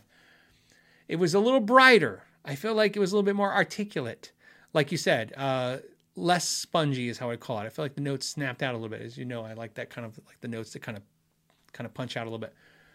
Here's the thing about that though. A being, I can nail it every time. Not A being, couldn't tell. Could not tell. So in other words, if you put an Alnico 2 pickup in the guitar, same pickup, same winding, same wire, same wraps, let me play it, pull it out, put the 5 in, right? Let me A-B them. Every time, I promise you, with the blindfold, I will nail the Alnico 5 every time. But if you give me one pickup and tell me which one is it, I will never be able to tell. I can't figure it out. I can only tell once I hear the comparison. Because from the comparison, I can hear that one is a slightly brighter pickup and less spongy. But that amount is so small. And that's what I said. It's that last 1%, right? So, but it is a difference. And there's things that are cool about it. I do have some guitars with Alnico 2s that I love. Obviously, there's tons of them. But when I make pickups, I tend to like Alnico 5. So, there you go. What I will tell you is, do I find the Alnico 2 spongier and rounder on the highs and lows? Absolutely, that's what I hear. But only if I hear something else for reference. When I play it, I don't go, oh, because the problem is what you're perceiving as that feeling can be EQ'd a little bit or adjusted with the pickup heights. So to some degree. Okay, where's my water? Sorry. Like looking for my glass. Okay. T-sized. Oh, maybe it's C-sized. S-Z-Y-D. T-sized says, Phil, what are your thoughts on Framus? Framus. It's actually Framus. Framus. Never really heard about them until I got on Devin Townsend's project. I don't think he's doing Framus anymore, right? He's with Kiesel. So I'm pretty sure he's no longer with Framus. I'm pretty sure he's with Kiesel now. Pretty sure. But yes, he was with Framus. I've actually played the Devin Townsend, all the versions of the Devin Townsend, the import, the German-made one, the made in China one. I have a Framus. I really like it. I told the story once. I had one we built at the factory where I did the neck and I did all the stuff. And this was the question, should I just eventually unload the footage? Because I have all this footage of me doing everything and then the guitar never got completed. So we never got it completed. But obviously the Framus I have is I love it. It's sometimes in videos. I will tell you this. The Framus I have, every time it's in the video, I'd say that Nags is the runner-up. The Nags, which is behind me, the white and the Seafoam, that guitar and the Framus, every time they're in a video, somebody puts a comment, what is that guitar? So the Framus gets a lot of attention. They're beautiful instruments. I would say I still swear by what I said in 2017. Framus are some of the best made instruments in the world. In the world. Quality. Amazing. I would, hands down. The way they build them, the way they do it, it's just a quality. It's amazing. Look, there's a lot of great guitars, and it's hard to differentiate yourself as being a slightly better than a really great guitar. And when it comes to really great guitars, there are a few brands, 2 or 3, that can stick out from the good brands. In other words, when I talk about ultra premium quality guitars, then there's a couple brands that are just 1% better than that. And I would say Framus is one of those. Now, that being said, please don't translate that into, hey, I'm looking at the import Framus D-Series guitars. Those are good, but those are as good as any other production produced import instrument. Because obviously Framus is not building that. I'm talking about Framus made in the German factory. That is the next level stuff. That is the stuff where it's like, what they do there is crazy. So, and then Joe Harvey says big money. It's beyond big money. It's stupid. Stupid money. I've already said this. I've owned 2 Framus guitars. The original one I bought at GitCon, which is in 2017. It's purple. That's now owned by Unfreaking Believable. He's the one that bought that from me. From that, selling that guitar, I bought another Framus, and I was going to buy the one we were going to, the production one that I worked on, and then they never finished it, so I can't buy it, obviously. And so now I just have the one Framus guitar, which is downstairs. It's a television. It's downstairs. It's amazing. It's so on a side note, the Framus that's downstairs in my family room next to the TV. It's the one guitar that hangs in that family room. That's my wife's decision. She likes to stare at that guitar. She says and that guitar, when people come over, in fact, here's the funny thing. Think of all these guitars, okay? And this is like a more hype for Framus, I guess, but it's all true. So it is what it is. Dovidas came to my house. I told you guys the story. He came on his way when he was moving to California. When he came to the house, we went and had dinner and we goofed off all night and stuff. And when he was walking through the house and he was looking at all my guitars, I showed him, all the guitars. There's there's good guitars are cool. Some of these guitars are cool. No guitar stuck out like a Framus. He immediately said, "That's absolutely your best guitar." He didn't even hesitate. He picked it up. He's like, "This is the best guitar." So, but to answer everybody's question, yes. And if you're asking who are the other brands, I would say Nick Huber, right? Nick Huber would be another brand that when you pick up his guitars, you're like, wow. But again, they have the price tags to match. It's crazy. And some of you got that cash to go do that. Me, I got industry connections. I'm in the biz, and I've been collecting long enough to where I can, orchestrate some kind of deal where those guitars become reality for me. But I don't know if I could justify those prices. I've said this before. My Warwick, one of my main reasons why my concern with the Warwick is I did not pay the retail price on that Warwick. I didn't even pay dealer cost. I paid an artist pricing that I'll probably never get access to again in a million years. So that being said, there's no way if something happened at Warwick, I would be able to be able to justify the price to replace it. It would just be crazy. So, and then, there you go. I was going to say, somebody's going to ask. Nathan says, no, the Hardtail 24 is your best guitar. That's the one that Nathan made for me. I would say I never thought about it that way, making a video or even talking about it on the show. Like, out of my guitars, you always ask me, everybody always asks me, what's my favorite? What's the most emotional connected? Which is the one I play the most? And what are the most expensive? What are the cheapest? Those are questions I've always gotten over the years, but I never got one what are the best built guitars that I currently own? Like quality down. I would say Nathan's Custom 24, the Framus, probably the Music Man, because Music Man's up there too with just flawless execution. I mean, think about this. I mean, I love this PRS hollow body. It's an amazing guitar. Amazing. But when I got it, the nut was put on incorrectly. I talk about triggering people. I know right now a couple of you were like, what? You guys are triggered by stuff like that. Look, it was in any other world of any other existence of pre-COVID, post-COVID, there's no way I would buy this hollow body 2 for the price I paid for it. Show up and have the nut literally glued on slightly askew. Because let me tell you, I work on a lot of guitars, but even my butt was so puckered when I had to tap and take the nut off, right? To reposition it back on the guitar.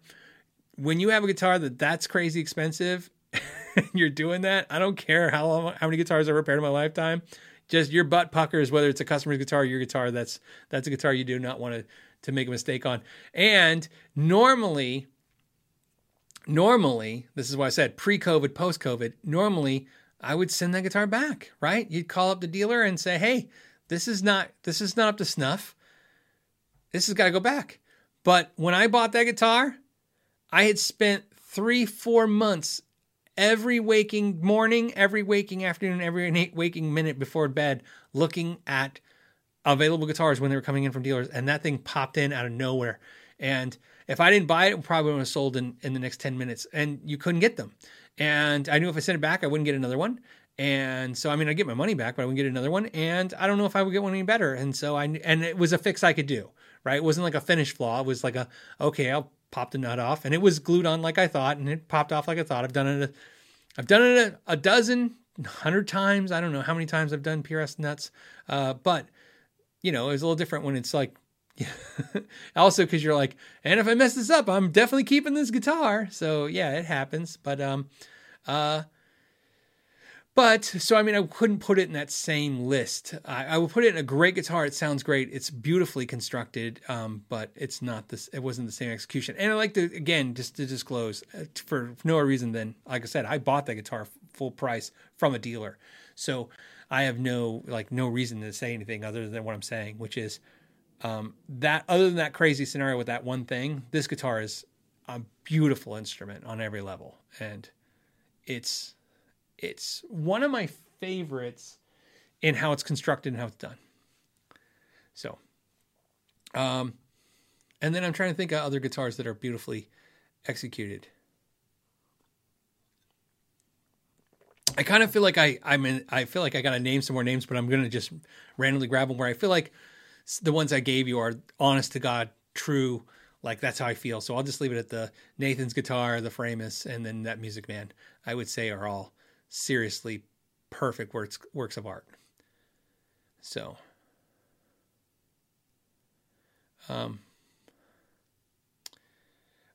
what's funny is Brian S. Guitar says, how does the QC guy not see that and the dealer too?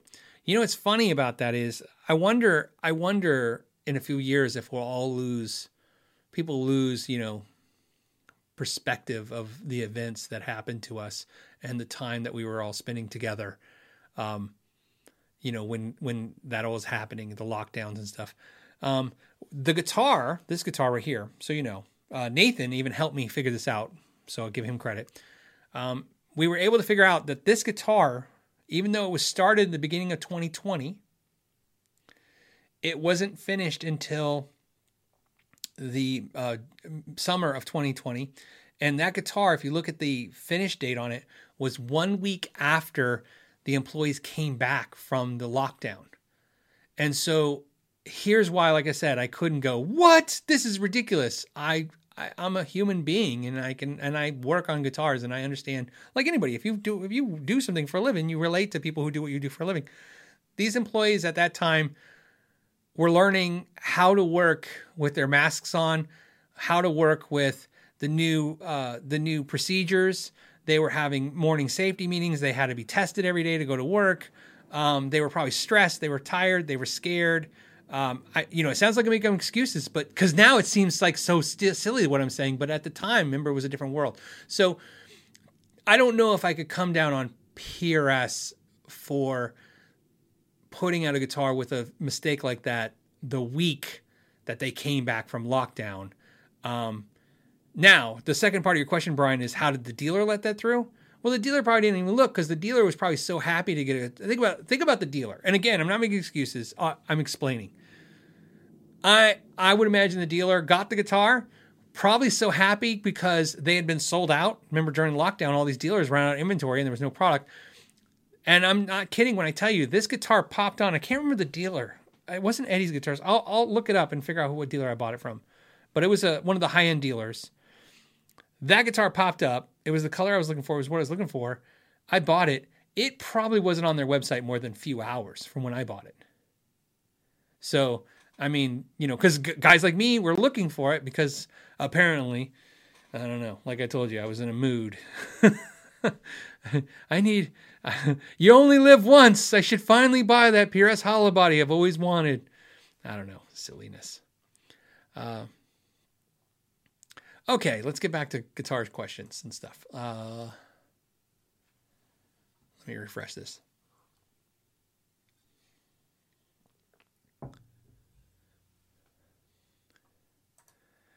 Okay. One of your sign-ons are great. I'm going to get to that in a second. Plaster Populous says, hey, Phil, I bought an Ibanez AMH90. I have no idea what that is. We'll figure that out. The neck is set at the wrong angle, 1.75 millimeters. Actually, I'm not laughing. I'm just like, I get it. With the bridge all the way down. Any suggestions in the long term? I need to look up this guitar because those numbers make me nervous because it's not, it sounds like one of the set neck models. And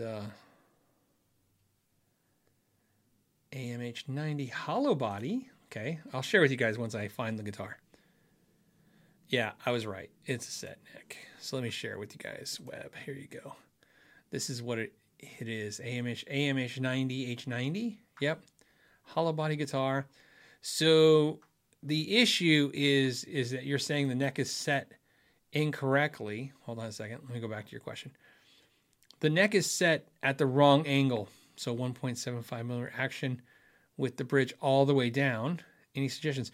Well, I don't know because, okay, so again, let me shift here. Yeah, I get it. 1.75, and that's low. I mean, 2 millimeters is like the standard you're going to see most guitars sit at. Some guitar players, they need 1 millimeter. I mean, they want the action shreddy.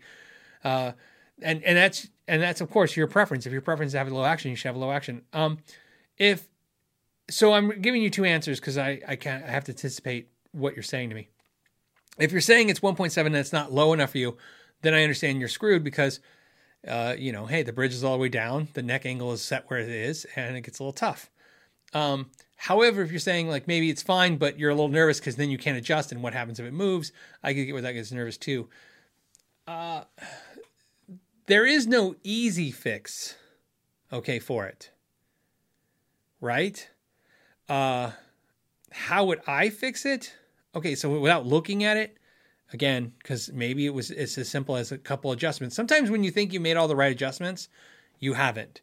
You know, you're like, well, the bridge is all the way down. I've adjusted the neck. There's always a different way to look at something. I've done this many times where even, and again, I'm fallible too. So, I mean, I've done it where I thought I nailed it. And then luckily somebody that I work with can, look at it and fix it too. So in your case, maybe you made the neck adjustment and you got the bridge down, but maybe there's a way to adjust a different way. So think about that. The other thing is, if let's say you have made all the right decisions, you are stuck, there's no way to lower it anymore. I need to look at that bridge before I say what I'm going to say. Yes. I mean, how I would anticipate fixing this, let me go to it, is I would anticipate one of two things. I would either find a way to lower that bridge even more. Okay, so I know what you're saying is like, okay, that the spindle thing is turned all the way down and there's nowhere to go. But there's always a way. Maybe I'll pull the inserts out and drill them down a little lower and sink them in a little bit lower. That's probably the thing I would probably try to do, is get the bridge a little lower. That's a fix. You can also take nut files. I'm trying to get my pointer on my mouse. Why am I in zoom mode only? Anyways, so just bear with me with my magnifying glass. These saddles, let me go back to them. Drag to zoom. Sorry. These saddles, you can lower, if you're only talking a small amount, if you just need to get that last bit of there, some nut files, you file these slots, and it's no different than an acoustic guitar or a nut, and you can lower it that way. That's another way you can do it. Again, you can find little ways to get this bridge down. If that didn't work, then how I would do it next is I would pull the frets off, and I would literally plane the fretboard down and then refret it. That's what I would do. I mean, if I'm talking, if you gave me, because again, sometimes the problem is like I said, sometimes somebody will give me a task and say, this is what I want. And I just do it, and that's the cost of it. And some people obviously would say, like, well, I'm not going to pay more than what I paid for the guitar. The guitar being, $700. I mean, you can't have me charge you $350 for a refret. I mean, maybe you will. Some people do it. They're like, just make it right. I'm like, okay, I'll make it right. But I'm just giving you some insight. Those are two ways I would approach to figure out how to get the action a little lower if I was stuck at that. But before I would do any of that, I would make damn sure that there is no more adjustments to make. And this happens a lot. Like I said, before I would do that, even if you want to do the work yourself, even if I was doing the work myself, I would take it to someone who I trust to get a second opinion, right? Because obviously you don't want to do all that work and find out that, no, man, you can adjust it right here and here, and then it kind of worked itself out. Just a thought. Randy Crook says, hey, Phil, my current rig is a Fender Bass Breaker, an Epiphone 59 Les Paul with a Gibson Electronics, Keeley Darkside, that's a great pedal with the delay on there, LPD Lucent, LPD 68, Boss RV6, and MXR Phase 90. Any suggestions? You mean for more stuff for you to buy? Are you paying me super chat to ask me what more you should buy? Sounds like you have a lot of stuff. Or is the question, what's missing in your rig? What's missing? Okay, well, you have a bass breaker. That's a good amp. I don't know which bass breaker. Keep in mind, remember, all bass breakers are different. So whether you have the 7 watt, the 15 watt, the 40 watt, 45 watt, they're all different amps. So differently, circuits, different everything. So the bass breaker is kind of a tough amp because it's one of the Fender amps that's like, that doesn't tell me exactly what circuit you have, whether you have, because one's more Marshall-y, one's more Fender-y, you know what I mean? One's more Vox-like. So, okay. But either way, it's a good amp. I'll assume whichever one you have doesn't matter. They're all good amps. The 59 Les Paul, we already decided that's really good. With the Gibson Electronics is obviously good. Keeley Dogside, the Lucent LP68. Their RV6 is your reverb. MXR is your Phase 90. Any suggestions? With that amp, I would get a compressor. Here's the thing about those amps, those bass breakers. It's a compressor is one of those things that sometimes you don't think you want, but man, do they work really well with those with Fender amps. Fender amps and compressors are a fun thing to try and mess with. I'll sometimes use the compressor like a boost and just crank it and just push it through the Fender amp. So that's something I would suggest. Or if you're talking about something else you could be missing, get a Strat. You got a Les Paul. Now you need a Strat. For no reason, just a Strat. Music Therapy Laz says, Hey Phil, Merry Rockmas, and do you know anything about vintage 1980s Fernandez guitars? Okay, hold on. Picked one up at Norm's while in LA last weekend. Fernandez is a brand that, to me, like Aria Pro. And who else would I liken them by? Like Fernandez was that brand that wasn't ESP, it wasn't Ibanez, it wasn't Kramer, but it was a known brand, and it had a following. It has a following of players. A lot of them made in Japan, some were made in Korea. I don't think they had an American line, not that I remember. Obviously, Fernandez had the Sustainiac in it. Some do. That's a technology. Oh, I'm gonna lose my voice. But to answer your question, wait, what is the question? Do you know anything about vintage 1980s Fernandez? Not really. I mean, not anything that would be different than anything vintage, like an 80s Kramer or 80s Aria Pro, 80s West Tones, 80s, Hamers. I mean, it's a guitar from the era. They're cool. They're different ones too. That's another guitar that's all over the place. A lot of them look like Charvel Jackson clones. I mean, that's what a lot of those companies in the 80s, a lot of brands popped up because there was these mainstream brands that were killing it, right? And again, I don't want to put all of them in this lump sum, but that's one thing where you see a lot of brands in the 80s for sure. You see a lot of new brands where you have Kramer. I mean, people sometimes forget how Kramer killed it when they came out. I mean, they were selling so many guitars that, they couldn't keep up, and you had Kramer and you had BC Rich and you had Jackson and Charvel, and just, they were the who's who of the brands. And then you had all these brands that were like them, that were either more affordable or they were just obtainable. And when you're obtainable, I mean, dealers could get them because it's crazy when you think about the 80s, especially the mid-late 80s, when you think about the fact that dealers had trouble getting hands on these iconic guitars that every guitar player wanted, because everybody wanted to be a guitar player and everybody wanted those guitars, those shreddy guitars. I just told you the story when we started the show about how I had this 70s a Gibson V and I didn't even want it. My buddy Thor has a funny story where he and I think it was like 88 or 89. I don't want to mess up his story, but he once told me the story I thought was funny. I told him my V story. He told me his story was he went to a music store one day to buy an Ibanez. He never had an Ibanez. He wanted an Ibanez RG, and it was like $600, and he only had $500. He's like, "Hey, would you take $500?" And the dealer's like, "No." And he's like, "Oh, come on, $500 out the door." And the dealer's like, "No, but I'll sell you that Gibson Les Paul for $500. So he walked out with a Gibson Les Paul, and he was mad.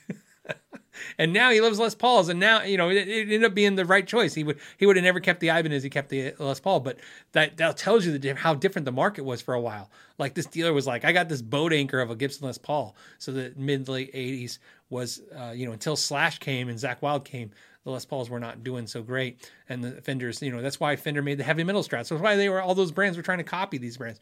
So Fernandez I think it's a great brand. I think it's cool, but it's steeped in my memory as being a product of being like like the main Jackson, Charvel, Kramer stuff, just a little bit different, but having that same aesthetic. So, and again, you could have a totally different model, because that's one thing about those brands. They were all over the place with what they were making. But the most of Fernandez I've seen are definitely Charvel-esque, Jackson-esque looking instruments. Local dry cleaner, nice sign on, says, hey Phil, I forgot if you talked about this, but have you covered the Aristides on the channel or plan to? Aristides guitars, I think I'm saying it correctly. Aristides guitars are a composite instrument guitar. I have wanted to have one on the channel forever. I am constantly looking. I'd say once or twice a month I look for an Aristides guitar. This is a guitar that is a very expensive instrument, very unique, going to have a very small market. The resale value is okay, not great, not saying anything about the company. A lot of high-end brands, more expensive guitars, the resale gets screwed, because a lot of people have a lot of theories, but in my experience selling guitars, the reason why the resale on the high-end guitars is so bad is that when people have the kind of money to buy high-end guitars, they buy what they want. Okay. Let's talk about Paul Reed Smith for a second. As a Paul Reed Smith dealer for a decade, what I would tell you is customers would really fall into two categories when it came to Paul Reed Smith guitars in the shop.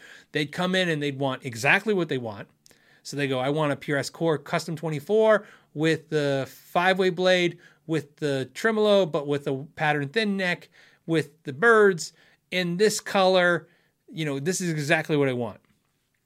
Or they wanted a deal, right? And so they would go, hey, I want a green PRS. And we go, we have a pink one, it's half off. And they go, okay, I'll take that.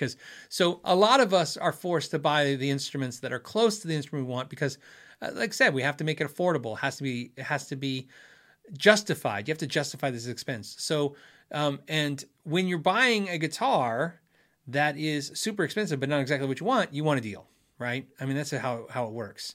If you always wanted again, we just use Paul Reed Smith. If you always want a Blue Mateo PRS Custom 24, and you walk in a store and you can keep finding ones in every other color, you're not really to pay premium price for that, because you're buying one that's not exactly what you want, so you want a discount. So Aristides, back to that. I'm trying to get one on the channel. I'm trying to buy one and put one on the channel. When I say I'm trying to buy one, I have to, when I buy a guitar like that, I've done a couple of these over the years when I buy certain guitars for the channel for review. I know sometimes I'm buying it solely to flip it, and the idea that I'm going to do the video and then I'll flip it, and there'll be a little loss on it, but that's why I have the Patreon system. That's why, you make money on YouTube. And that's why, the video hopefully will do well, and it will pay, part of that or all of it. Sometimes sometimes a windfall. I bought that Ibanez flip-flop Geo, man, that paid dividends, 175,000 views. And at Christmas time, those views are good views when it comes to advertising.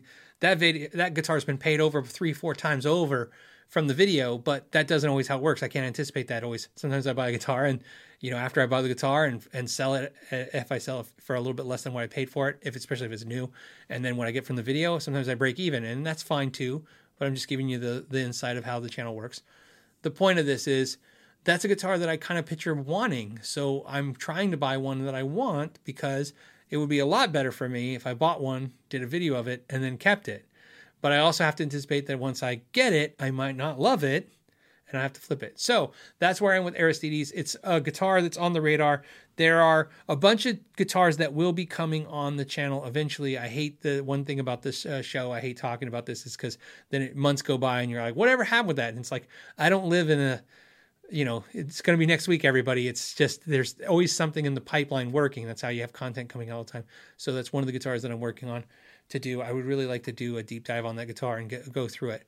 I really enjoy guitars like that, weird guitars. And like I said, that's a composite guitar. It's really cool. So I don't know. So that's the answer to that.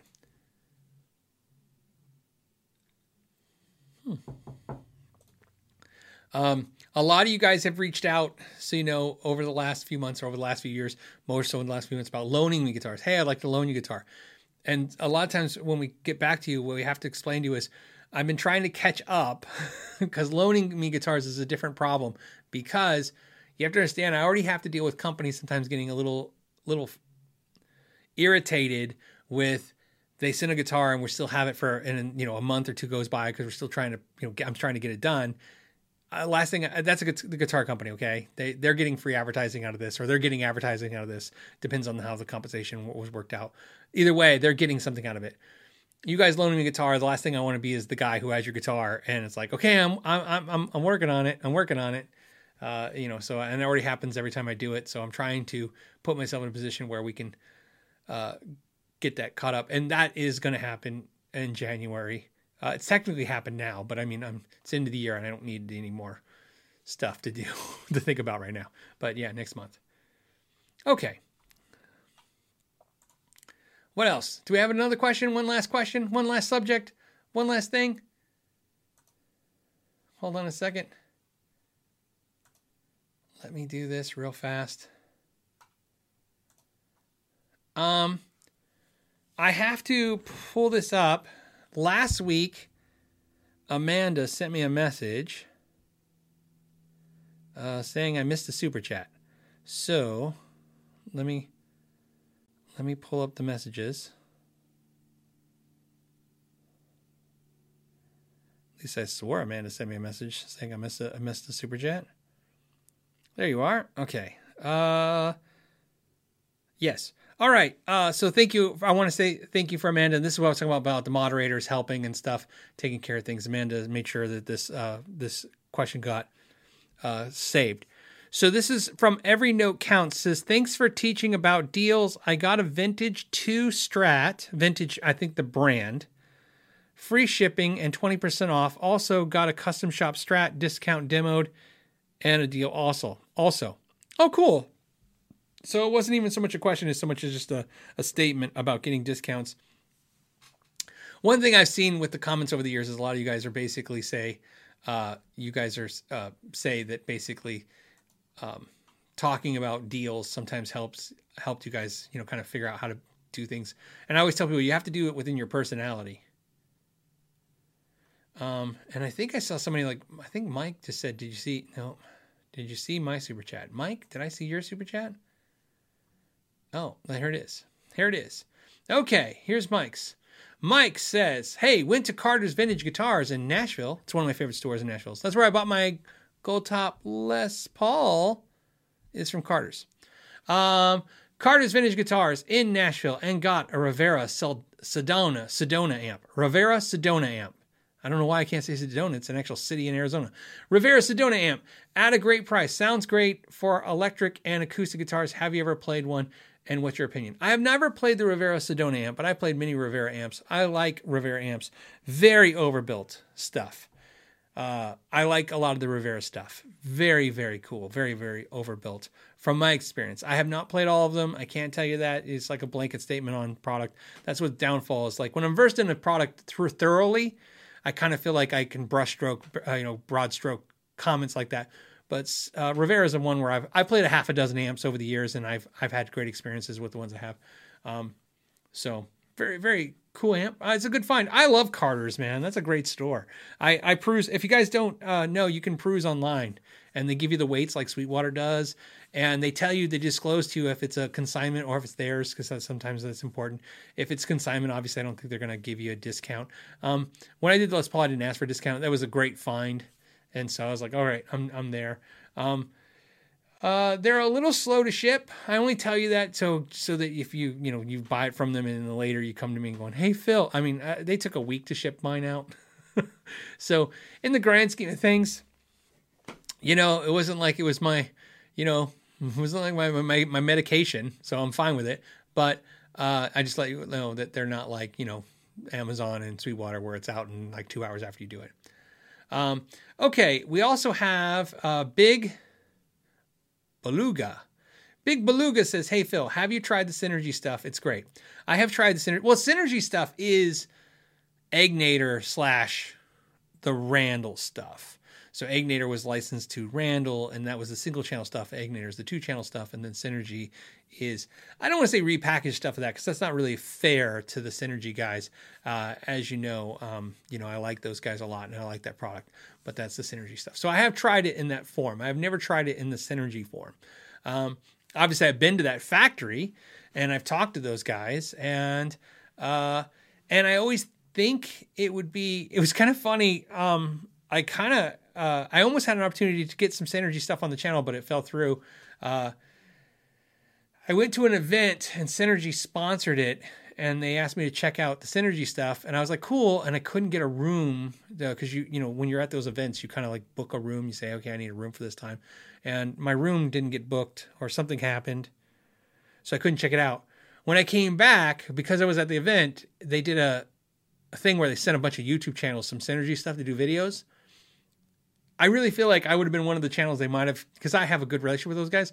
I might have been one of the channels that would got some of that stuff to do a video for you guys, but they sent it to channels and they didn't send it to me, I'm sure, because they knew I was going to be at the event. I was going to do something. So I kind of into a wacky spot where I didn't get my hands on any of their stuff. I've obviously interviewed Steve I at the factory where they build the Synergy stuff. I did that interview. That interview I do with Steve I is there. He was there to tell us about the new Synergy stuff. So I like it. The only cautionary thing I have to say is, as someone who had the Randall stuff, which I know the Randall stuff, I don't want to say subpar to the Synergy Egnator stuff, but it was by design not to be the exact same thing. It was a little bit different license deal. But back to the Synergy stuff, I would love to check it out in a way different than just plug into and go, oh yeah, that sounds like a Freeman. Oh yeah, that sounds like a Marshall. I would really like to spend some time with it. It's one of those products where I feel like, yeah, I could see myself going that way and ditching a ton of these amps. I mean, I would love to do that. That's a dream, right? I don't want to have 10 amps. I'd love to have, that's essentially, like I said, when I got the Kemper, when you get the Axe-Fx, that's your like whole thought. It's like, I'll get that and I can get rid of all these amps. And you go, I can't get rid of these amps. I would really like to own something like a Synergy and maybe have, 6 modules and then own 2 other amps just for fun, to have those other amps. But so the answer to your question is no, I haven't put my hands on that stuff.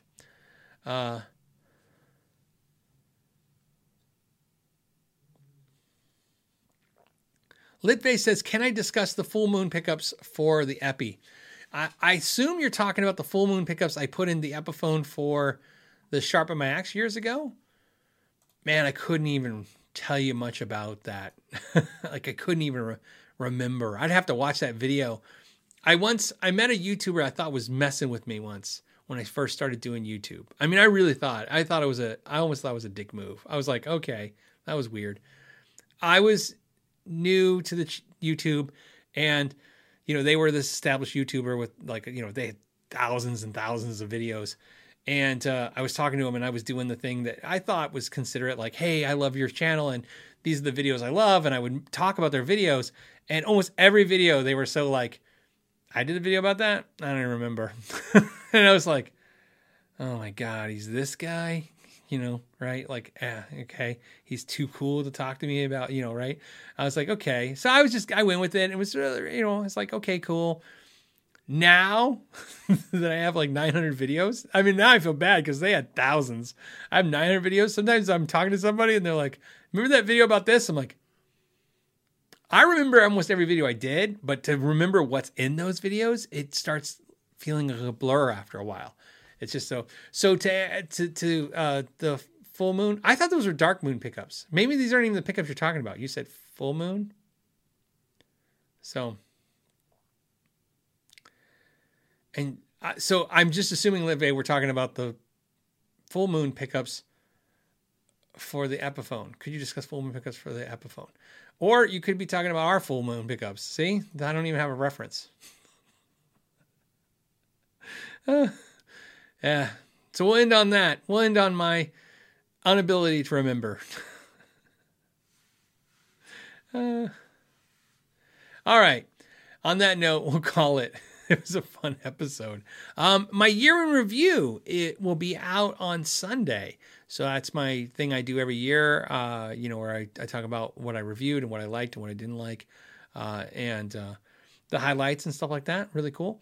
I wanted to get it out already, but I got a sponsor for it. It's Skillshare. Skillshare, they're not sponsoring this, obviously, but Skillshare I signed up and did Skillshare after I came back from Sweetwater. I didn't mention it. I should mention it in the Skillshare comment, but I didn't, which is my son wanted to help me with some stuff. He's helping me do some stuff just like my wife. And I unbeknownst to me, he signed up for Skillshare, and which just sucks because I had an agreement with him that I could get Skillshare for free. So he paid. But anyways, they're sponsoring that. Was really cool. I'm trying to do more stuff like that where it's, less sponsored content, but more of just like I can talk about anything and just have a general sponsor. And then, so that's coming out. And then the other video that was supposed to come out this week did not come out. And I will explain that later. But what happened was a company, which I don't have a confirmation how deliberate this was. So I can't really like throw them under the bus yet. But I will as soon as I find out how deliberate it was. A company sent me a cool guitar. I actually thought it was really cool. But part of the decision process to do this video was I really liked the price of the guitar and I liked the features. The guitar came, I did the video. They asked me when the video would be out. I gave them the launch date, which I think I'm never going to do again. And I just so happened right before, as I was about to send the video out to patrons, I looked and they had raised the price of the guitar by 35%. And I think I've just had it with that. That keeps happening with these companies. They ask you to do a video and you do the video and then they jack up the price. So, yep. So I didn't put out the video. What I did, however, is I'm trying to get it to where they will correct the price for us, or they will give us a code to put it back down to the price for you guys at least. Because either way, I just don't like that feeling of, they anticipate an onslaught of sales, and so they're jacking up the price. And so he says, please name them. Well, here's the problem. What if I name them and then we get it all resolved and it wasn't, like I said, it wasn't a mistake? Because again, there's no proof that they did it because my video was coming out. Just seemed coincidental. I'm finding out. But I will promise you, one of two things will happen. The video will come out. You'll figure it out from this conversation because I'll either mention that you get a discount code, or I won't do it, and then I'll tell you guys what it was. Obviously, you wouldn't know the brand. That's the whole point. That's why, like I said, sometimes when small brands or unknown brands reach out to you, that's an exciting thing. We get to share new things on the channel, which is exciting. But I'm not here to, again, I don't sell their crap. I'm not here to sell their stuff. I'm here to share cool stuff with you guys and not figure out, because I've said this before. My relationships with these companies are important to the degree that it's important to have relationships with anybody. You want to conduct yourself in a fair and business-esque professional way. However, I work for you guys, so I'm not going to screw you guys for a company. That doesn't even make any sense. I mean, it just on the ethics side, it doesn't make sense. And then on the economical sense, it doesn't make sense. Who are these companies to me in the long term? You guys hang out with me every week. It may not sound like a big deal to you, but literally it is. It's that's where you don't bite the hand that feeds you. You're literally the hand that feeds the channel. So my allegiance is to you guys every time, which is why I have to make decisions I make sometimes. On that note, let's end on this. Let's have some fun this weekend. Let's play some guitars. I hope you guys enjoyed my videos for next week because they'll be fun, I hope. And I will see you guys next Friday. And I think next Friday, is that a holiday week? Anyways, the show's going to happen, but we're going to have some giveaways. So there you go. We'll do it live on the show. We'll do something fun. And something really personal giveaway, something really cool. So be prepared to be here for that if that's something that sounds fun. On that note, thank you guys so much for your time, and I'll see you guys next week. Until the next time, know your gear.